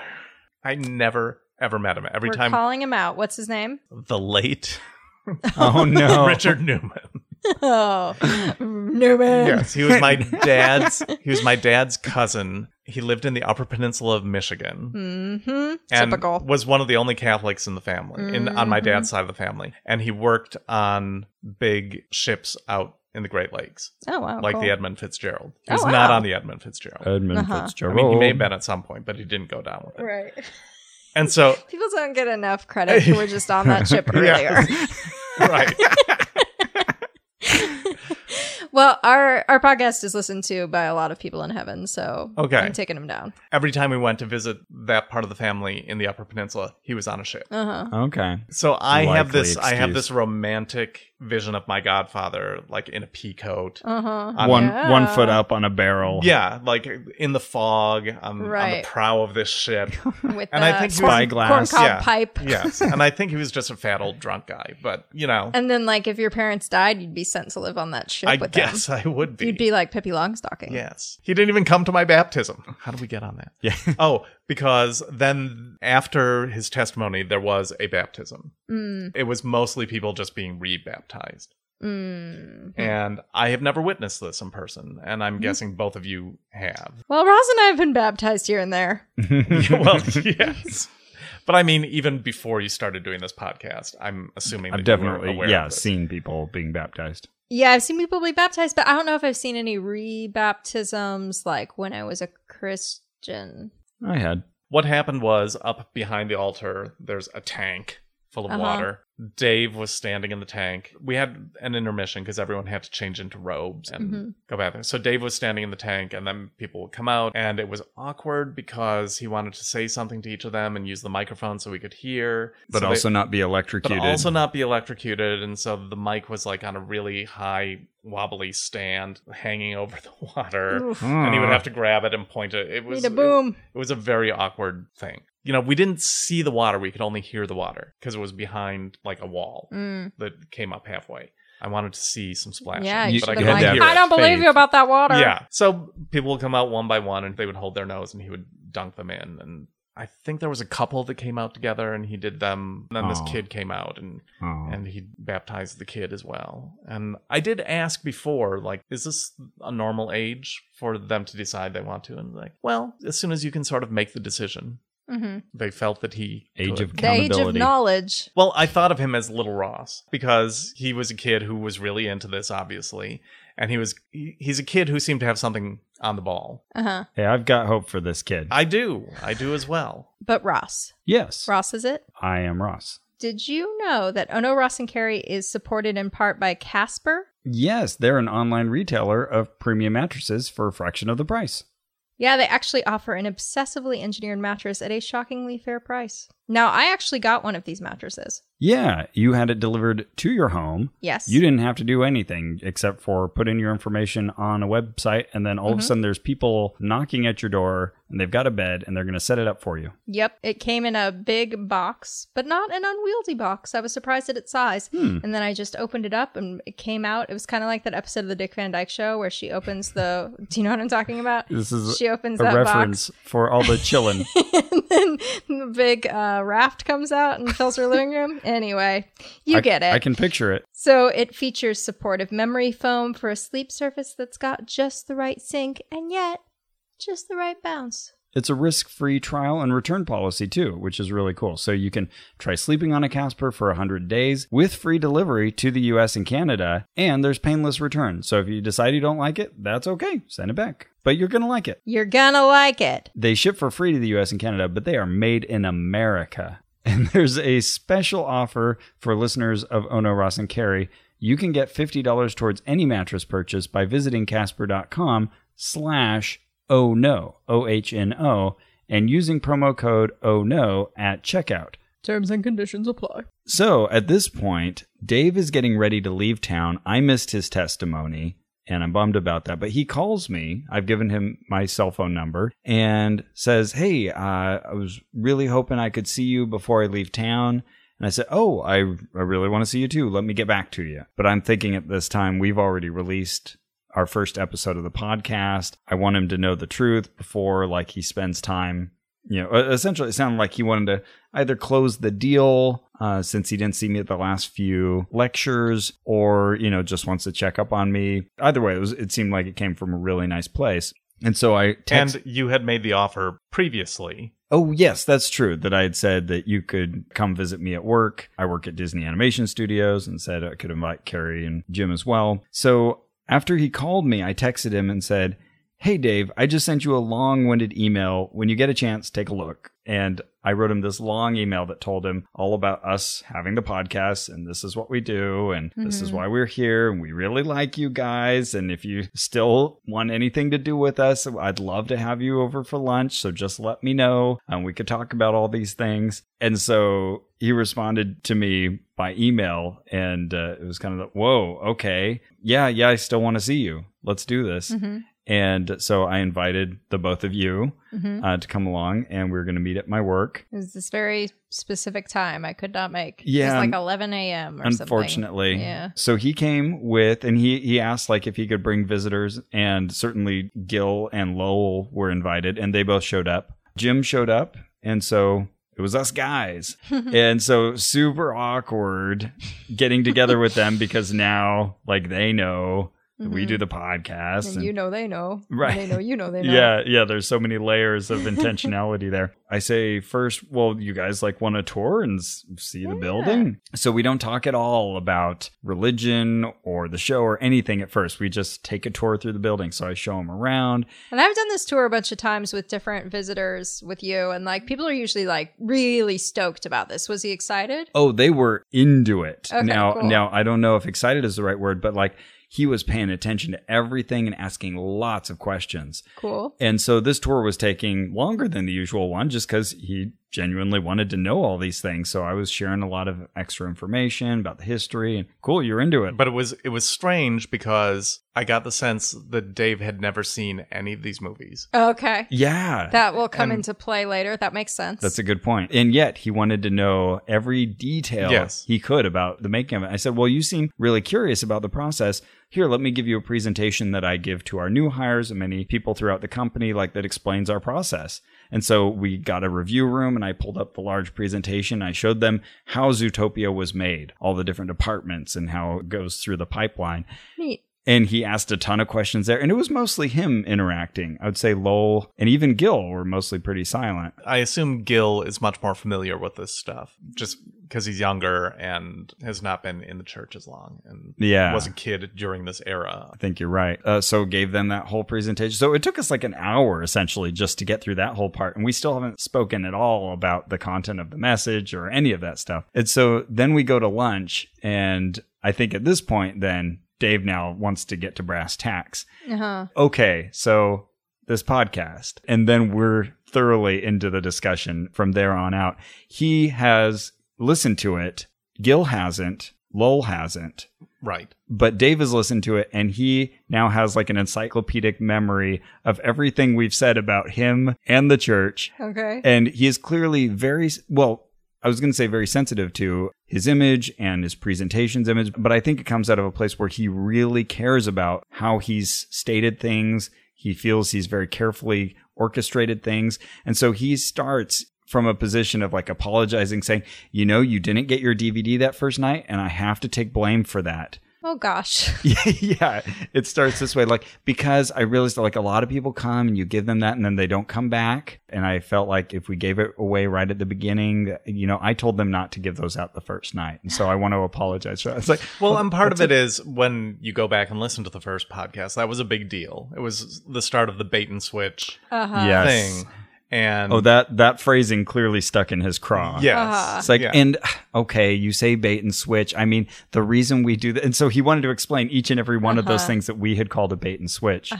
And I'd have to go back and listen, but I think also that there was a little tongue in cheek to that. I don't think we really cared about getting a DVD. Which I think we made clear it was a joke. We were having fun with it. And I think I certainly felt, listening to the first episode, the sense was they just didn't have their act together to give them out. It wasn't that it was a deliberate, we're going to withhold this from you. Yeah. It was just that this was something that was promised and we're not organized enough to get it to you, is the sense I got when it happened and the sense that you were talking about it on the podcast. And so then he would comment on things like, oh, it was nice what you said about Nina.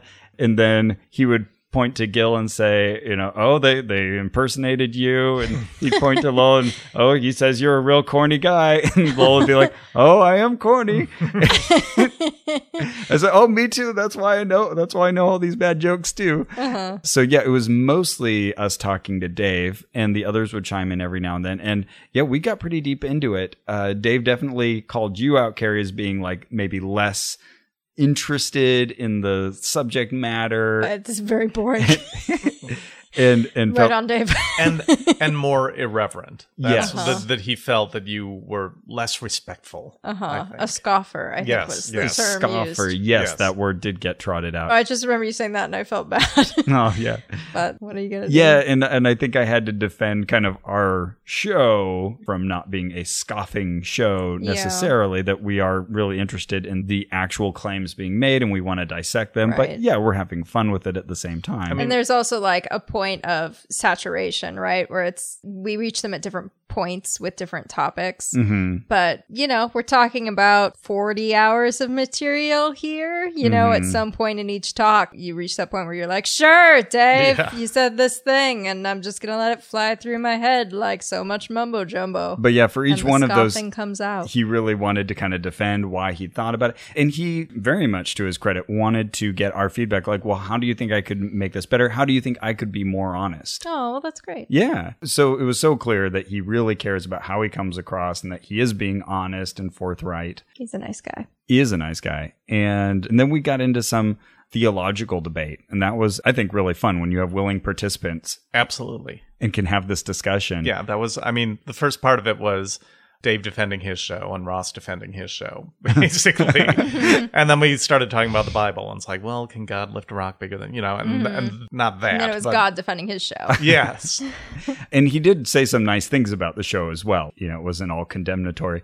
But then I was convicting them on evolution. I was saying, guys, you're missing out on really solid science. And then Gil jumped in and he had this whole thing about how, well, it's like missing links. Tornado going through 747 junkyard and making it was something like that. It's like, I appreciate your enthusiasm, but that is so wrong. Sorry, I jumped on you, and now listeners are probably like, what was that? So it's this old idea that a tornado goes through a junkyard and somehow assembles a 747 aircraft. That's just like saying that all of this complexity of life came from just the base materials on the earth. Right. Yeah, and I can't remember. But evolution is not like that. I can't remember if it was that one, but there were all these like really obvious, easy to shoot down, kind of like, I don't know anything about this.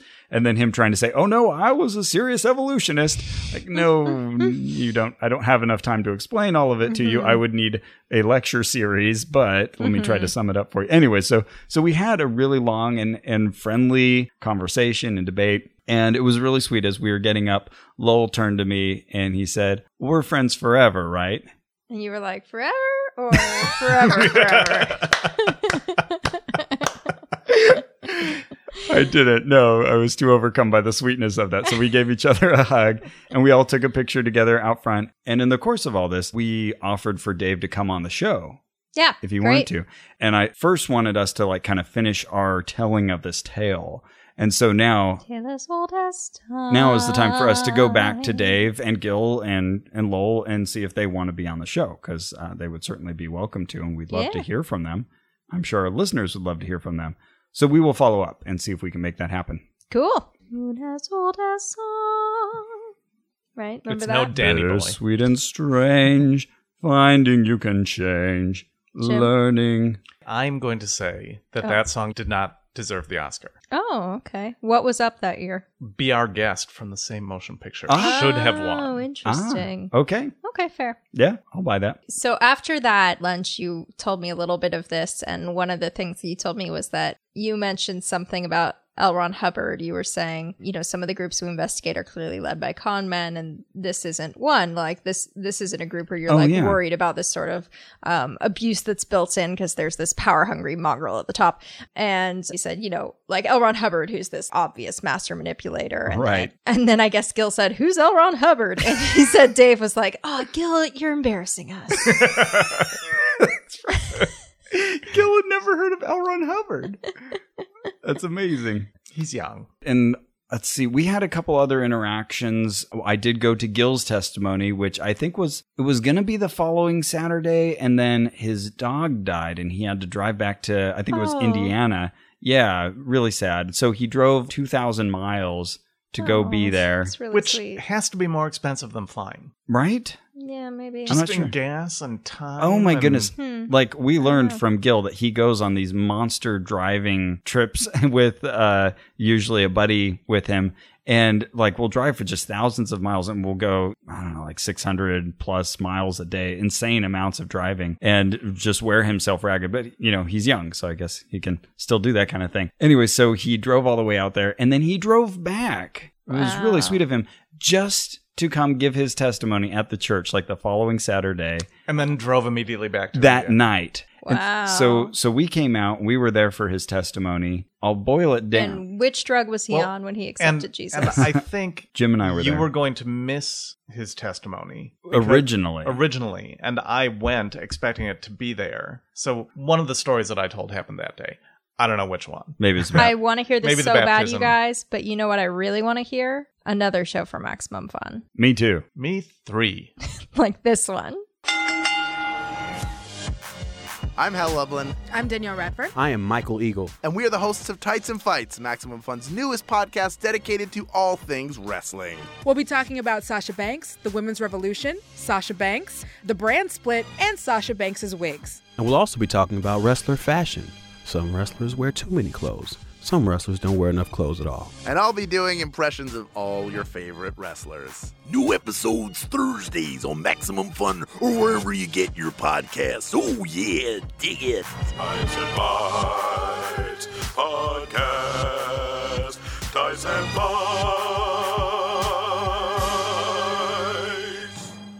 So yeah, we were both there for Gil's testimony. It wasn't drugs. It was a car crash. But he was on drugs. He was? I Yes, forgot he about was. that. You know what? You're right. That's right. He was under the influence. It was at least alcohol. Oh, okay. Because I think what happened was he was out partying because he was a rapper. Right, Gizmo. So And then he woke up and realized he was late for work. Right. And he'd only been asleep for an hour or so. And because he'd gone to bed so late. Yeah, so this he guy- was still Real partier. drunk. Got up. He's like, oh no, I'm late already. And so he gets out and he just drives like 99 miles per hour on the freeway. Ooh. And has this really near miss and then spins out on the freeway and almost dies. And that's when he realizes, oh, I survived that for a purpose. Oh, wow. Okay. I asked him because it was not specific the way Dave's was, where this is the moment where Right. I gave myself. It was a much slower process for him, but that was sort of the start. The Nexus. Yes. And then he told more about his history, showed a lot of photos growing up, and it was fun to get to know Gil more there. And afterward, at the lunch they provided, he and his friend who was driving with him, they joined us at our table, and we had a really nice And then conversation. you had to leave, but then his friend gave a presentation. Yes, that's right. His friend gave his testimony. Yes, because I think Gil and his friend, who were both rappers together and converted around the same time, I think they both auditioned for Amazing Facts, and they only took Gil. Oh. So his friend is starting his own ministry. Oh, cool. Interesting. So he had... Amazing Conspiracies. Well, it was not Amazing Conspiracies. Conspiracy Facts. I honestly Remnant of the Remnant. cannot remember what it was called. It was a PowerPoint presentation that had some misspellings, and I tried to be as nice as possible afterward and say, you may want to fix these things because when people see them, they will think that you're dumb, and you're not dumb. But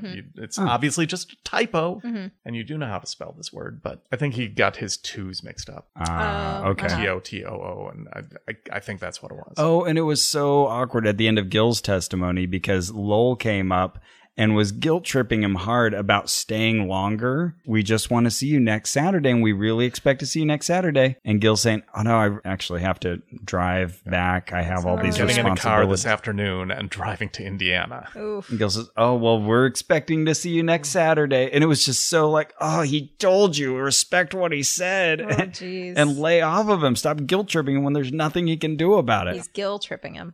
Guilt Yes, tripping. he was. Boom, boom, Nice. bam, bam, bam. When Gil's just trying to go on a guilt trip. Exactly. So I felt really bad for him. I told him afterwards, like, I get it. You got to go. Don't let them make you feel bad. Yeah. But, they did the exact same things to us many times. Oh, yeah. And Well, you were all shoo, shoo, shoo, shoo, shoo. That's skiing. swishing. Yeah. Yeah. And we ran into them one more time because they've kept up a text conversation with us. In fact, one gentleman from the church just invited us by text to come this Saturday, tomorrow. Yes, tomorrow for a concert. I'm not in on. I need to give them my phone number. Clearly. But I already had something I'm going to do with my son, so I said And I I'm could. making no doing tomorrow. excuse. I just did not respond and let Ross respond for What both kind of us. of concert? Oh, it looks like they're starting a whole new series.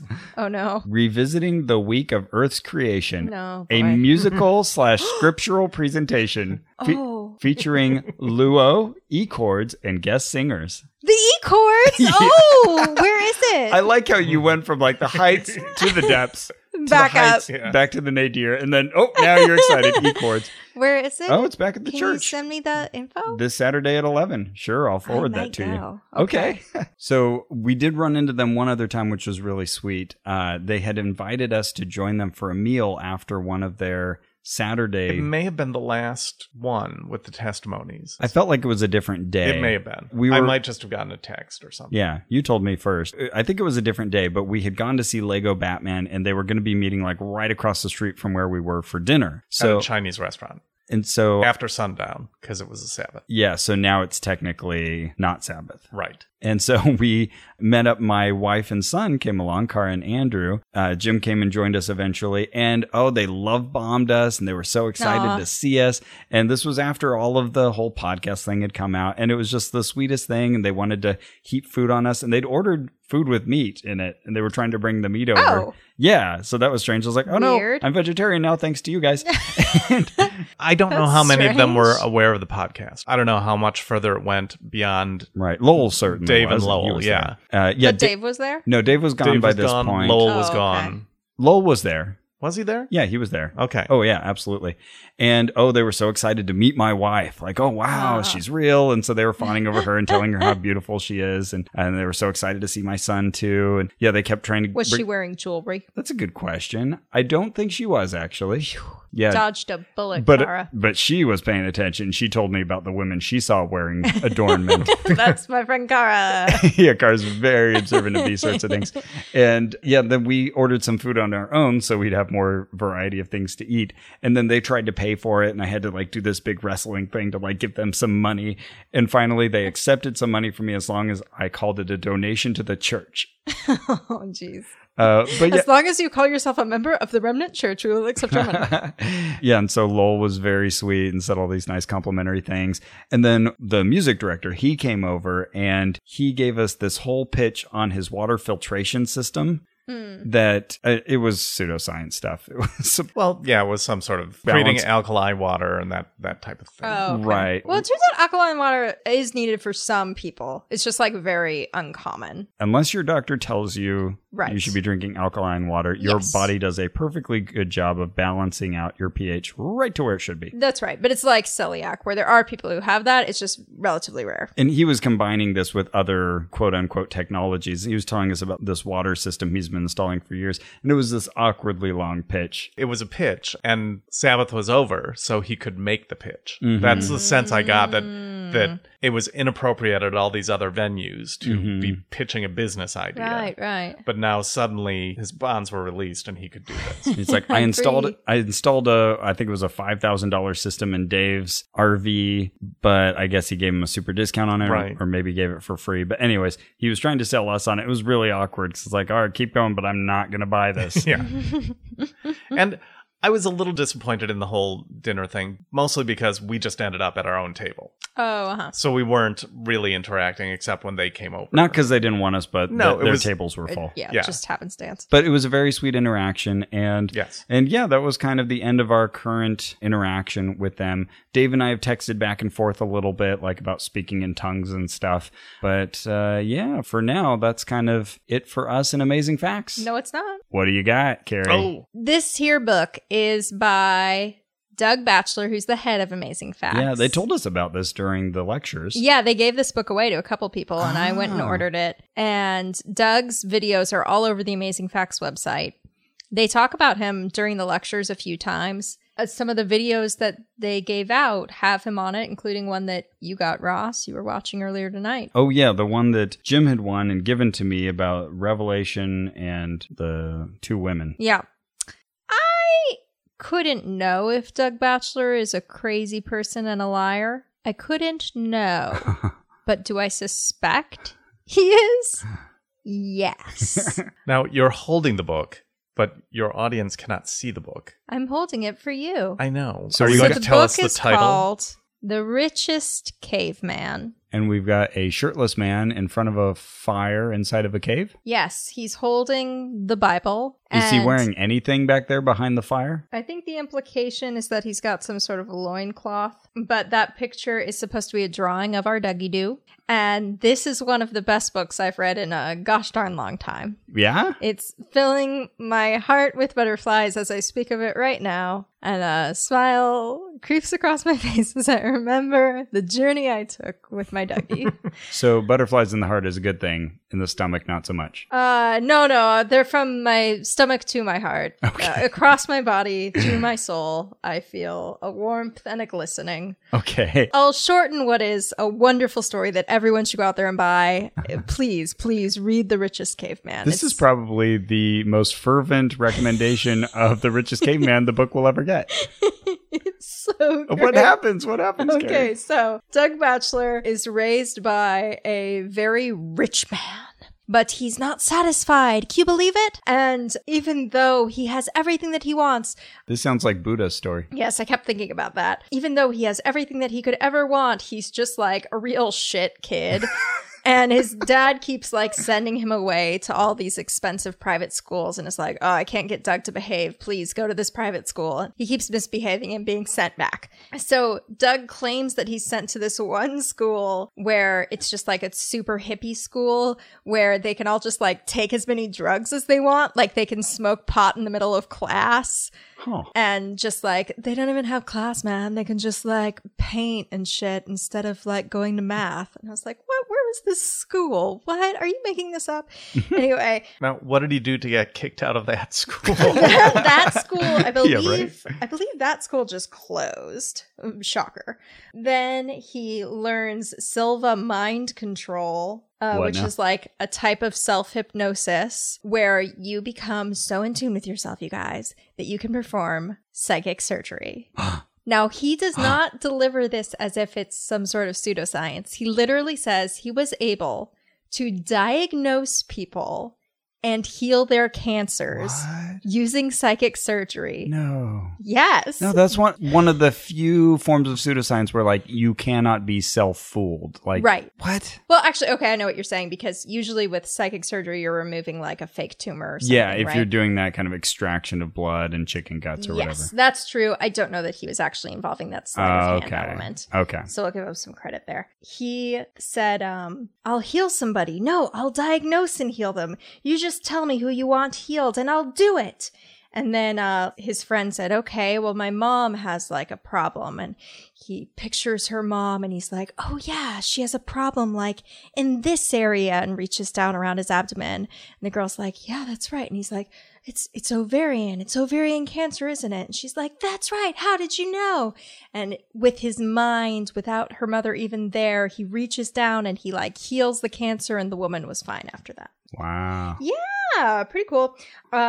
He tunnels through the basement underneath the kitchen of one of his schools and like steals all the food with his friends, and this is how one of the schools goes bankrupt. Oh my goodness. Okay, and you're probably wondering, what's this got to do with the cave? Yeah, we're not even there yet. Okay, so finally he decides, I know what I'll do. I'll move into a cave. What a great way to spend my life. Cool. So he goes to a cave up above Palm Springs, and he acts in this book like he's living in the wilderness, and he's completely secluded from society, and he makes his own food, and all he reads is the Bible, and that's how he gets saved, because it's like the one book he has. So And- Dave was saved at a rave.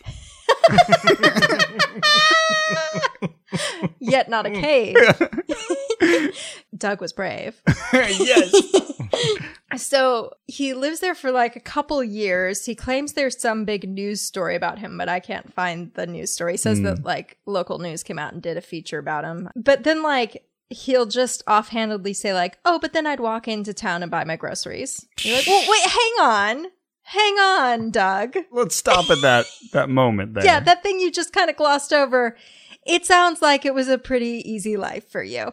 And also, your dad, who was a millionaire that you mentioned, maybe that factors into this whole thing about you living in the cave and how you afforded groceries. And could you just walk into town and go to the dentist? Because maybe you could. Okay, so then I happened to go to Palm Springs, and you know me, Ross. What did I do? I went and lived in the same cave. I went and lived in the cave for 2 years. No, I found out that Bill Lear, the guy who... Oh, yeah, was mentioned in that story. Yeah, the guy who owned Learjets and was very good friends with Doug Batchelor's dad, George. lived like a mile and a half from this cave. Oh. So Daddy's rich friend was like neighbors with this gosh darn cave. And so he probably could just walk in anytime he wanted and just go sit by a nice fireplace. And he acts like he was some woodsman. Spoiled brat in a cave. I mean, did he claim that he was hunting and gathering or growing crops? Because it's a desert. So he would go into town to buy his groceries. There is an obscene number of references to bananas in this book. And what's so weird about it is that he doesn't seem self-aware about it. He's not like, I know I'm mentioning bananas a lot. But it'll be like, So I took a banana and I ate a banana on the road to such and such. And then I got there and I realized I was really hungry. So I ate a banana. My wife had a baby and the baby really loved bananas. And then this happened. And, I realized we had this big satchel of bananas with us. And just like bananas litter this entire book. So, yeah, he loves bananas. Sounds bananas. So here's how he becomes a Christian. So, yeah, he was on the road to the cave once, and someone asked him if he was a Christian, and that, really startled him because he was into, meditation and reincarnation and the New Age movement, but he'd never really, faced this question about Christianity. And then the guy gave him a Bible. And so then he was like, I'm only going to read this in my cave from now on. And then only reads the Bible in his cave, and then left it. When he decided to move out of the cave, he left it on a ledge in there, and years later brought his son back, and the Bible was still there. Allegedly.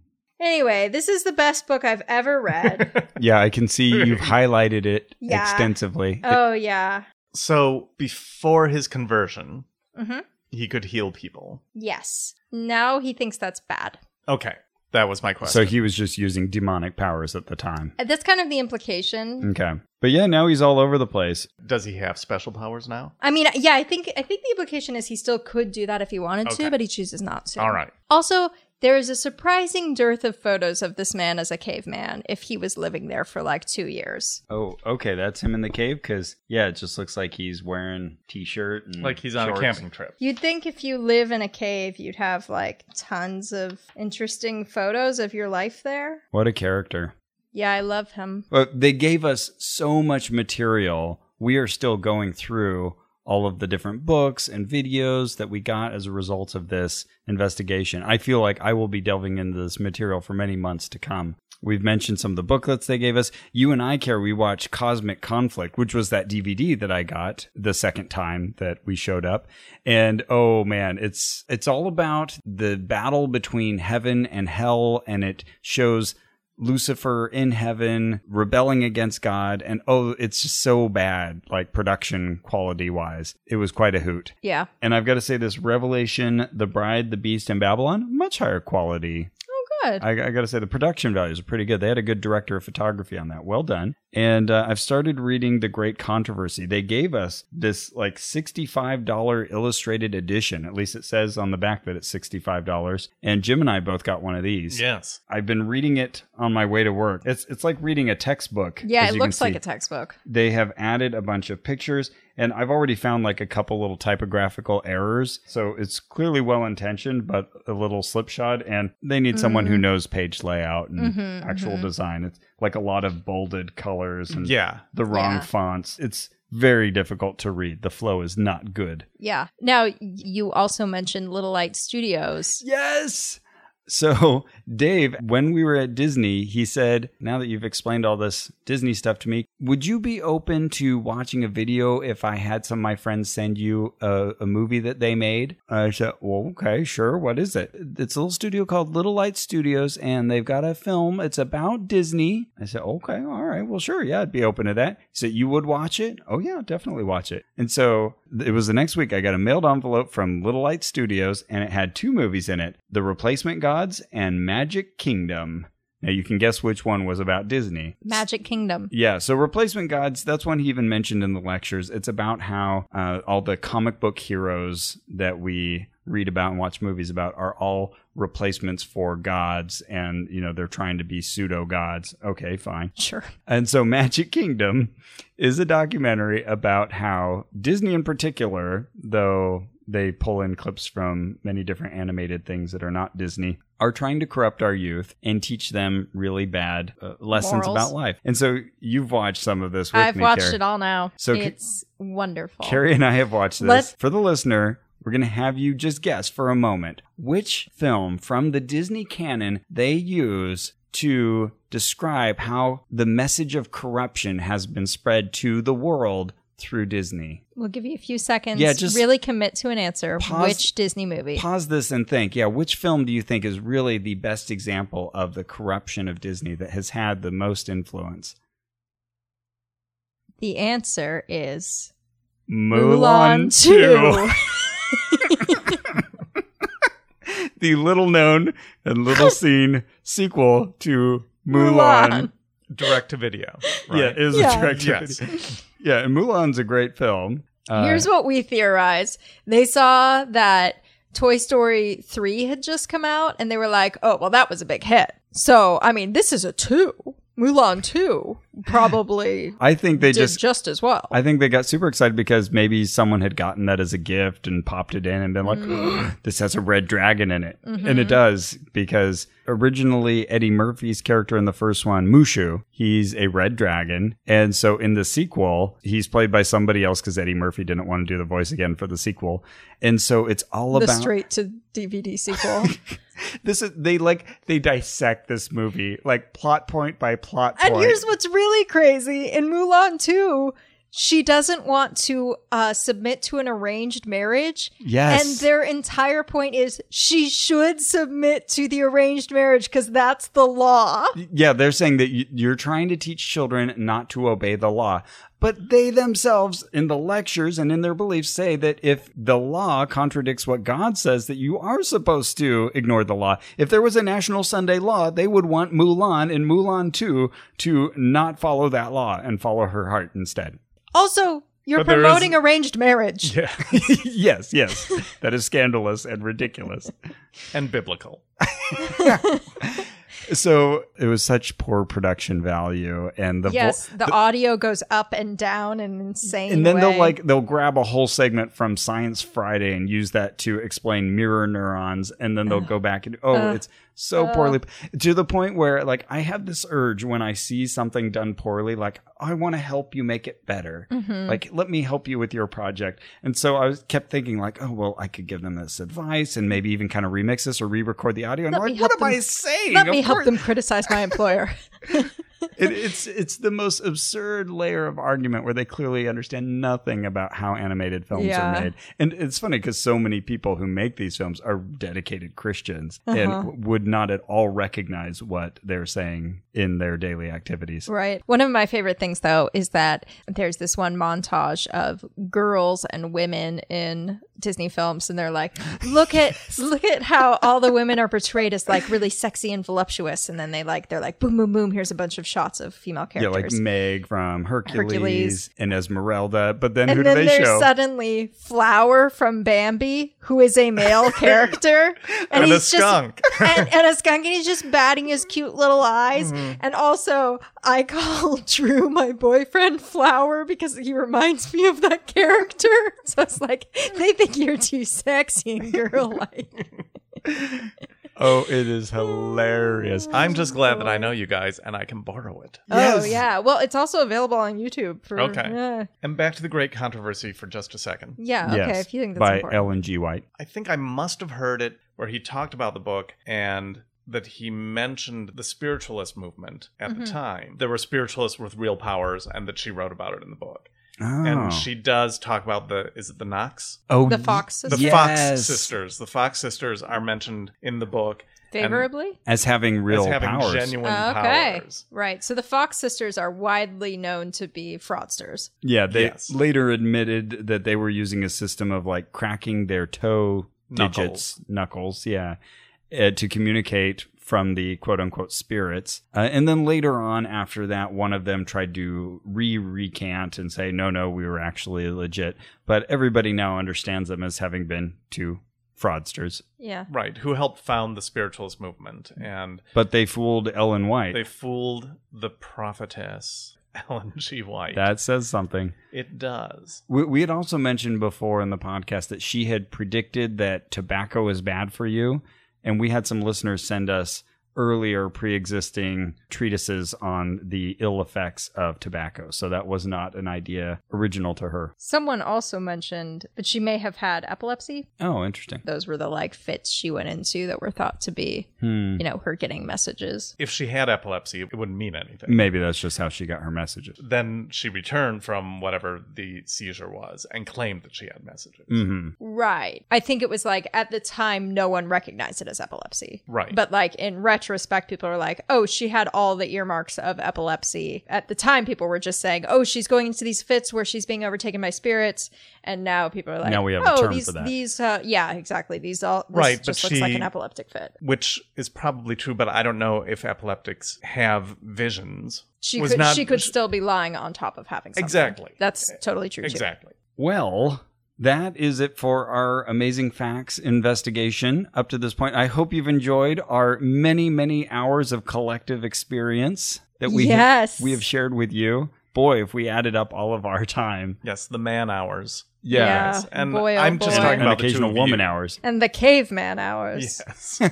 And boy, did it give us so much more than we ever anticipated when my wife sheepishly gave me that flyer. She's never going to hand you anything again. She's like, I'm just burning it. I don't even want him to sift through the trash and find it. Carrie, I haven't gotten mail in several months. She's like, I don't know. That's weird. And thank you, Jim. Thank you. I'm just waiting to hear your rankings. Good point, Jim. We've got to rank I did not create this format. Yeah. This is all on you. Okay. All right. Rip through them, Ross. Okay. A pseudoscience rating where 1 is something not pseudoscientific like evolution by natural selection and 10 is something incredibly pseudoscientific like your hair is made out of goat sperm. Well, they don't believe in evolution.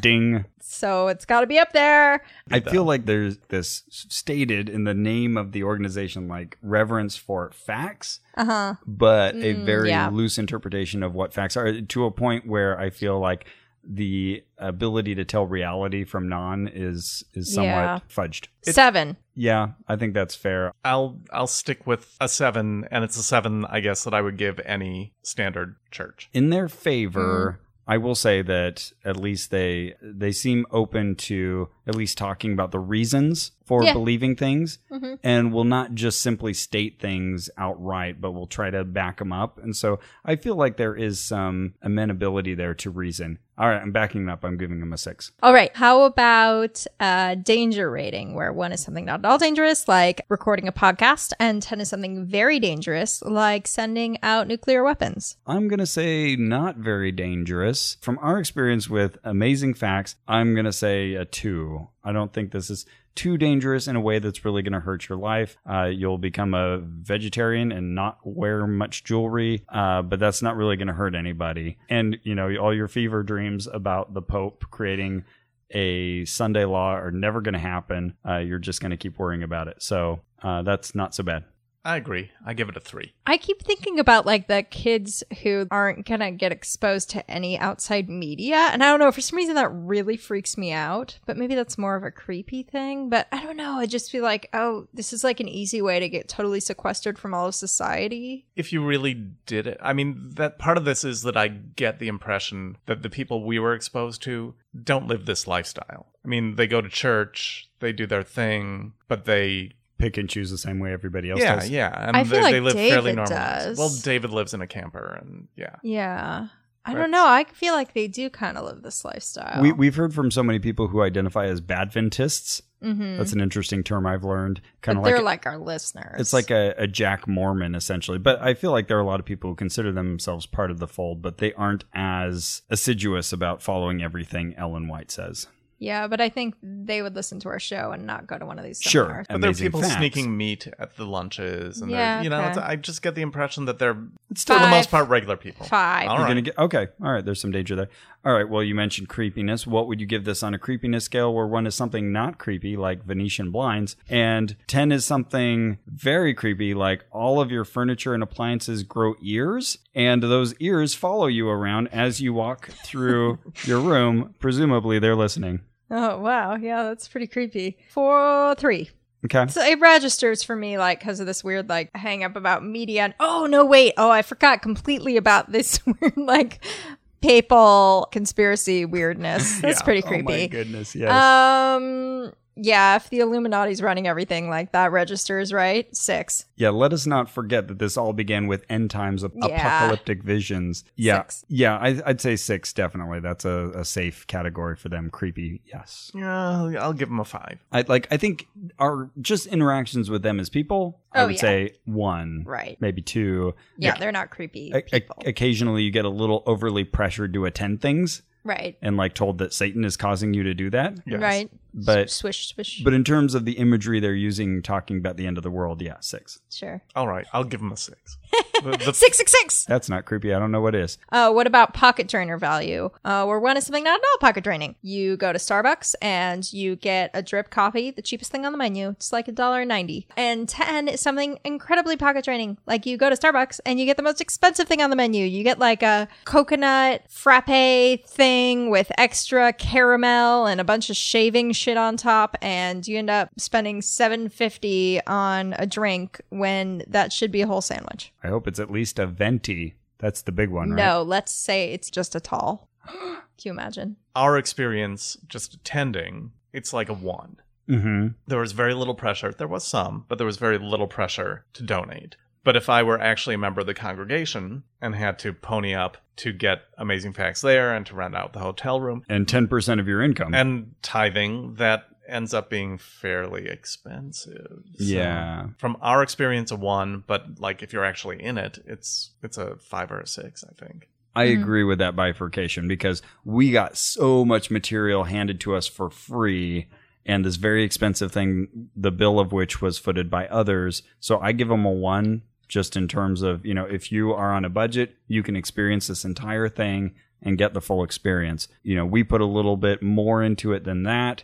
But yeah, if you become like a full-on member, then I agree. That's going to be much heavier. I would say 7 or 8 at that point. Okay. I got my first donation request from them in the mail. You did? Yep. And it was pretty modest. It was asking me for like $15 or $20 or something. From Amazing Facts. From Amazing Facts. Okay. And it was just soft. It was like, this is what we're doing. If you'd like to buy some books. And then the last paragraph or something was like, by the way, if you'd like to give, this is what we're asking for this month. Okay. It's not demanding Soft at all. sell. Yeah, I mean. No Peter Popoff. No, not at all. And, compared to other nonprofits I get mail from, it wasn't even as bold as some of the others. Yeah, I'd really give them a 1, like even across the board. I think they went out of their way to not be money grubbing. Yeah, I really think so too. Yes, but even the way they did it, saying we're taking up a collection, but this is only for regular people, there was an implicit pressure that even if you're not, you should somehow contribute. I felt it. Okay. They didn't say it, but I felt it. It lived in the space between. If you can't listen to someone's silences, you can't understand their words. Exactly. On a hot drinks scale, thumbs up, thumbs down, hot drinks. We were given tea that we could later heat up for ourselves. Oh, that's right. It was my least favorite kind of tea. But it was a noble effort. Yeah. They didn't provide us any hot drinks. But at the hotel, I was able to sneak into a cafe nearby, like in the hotel, and buy coffee. And that was pretty sweet.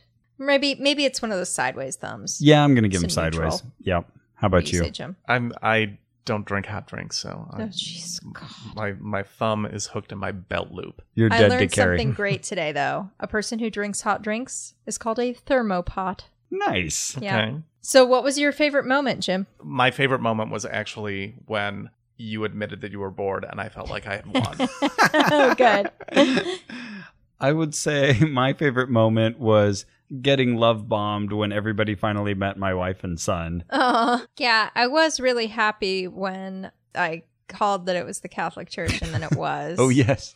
I was also very happy when finally I approached Dave and got him to say, like, yeah, we're Seventh-day Adventists. Because it was like, Jesus Christ, why don't you just say this? And I think we have finally given your listeners a sense of how long this lecture series was. Yep. Well, that's it for our show. Our theme music is by Brian Keith Dalton. Our show is produced and co-edited by Ian Kramer. Our Facebook is facebook.com/onrack. Go there to find all the pictures and the posts and all the people. And you can go to MaximumFun/donate to support this and all our investigations. And also give us a positive review wherever you get podcasts. You get them from Stitcher, give us a positive review there. iTunes there. Yeah. And remember, there's no hell, so don't worry about it.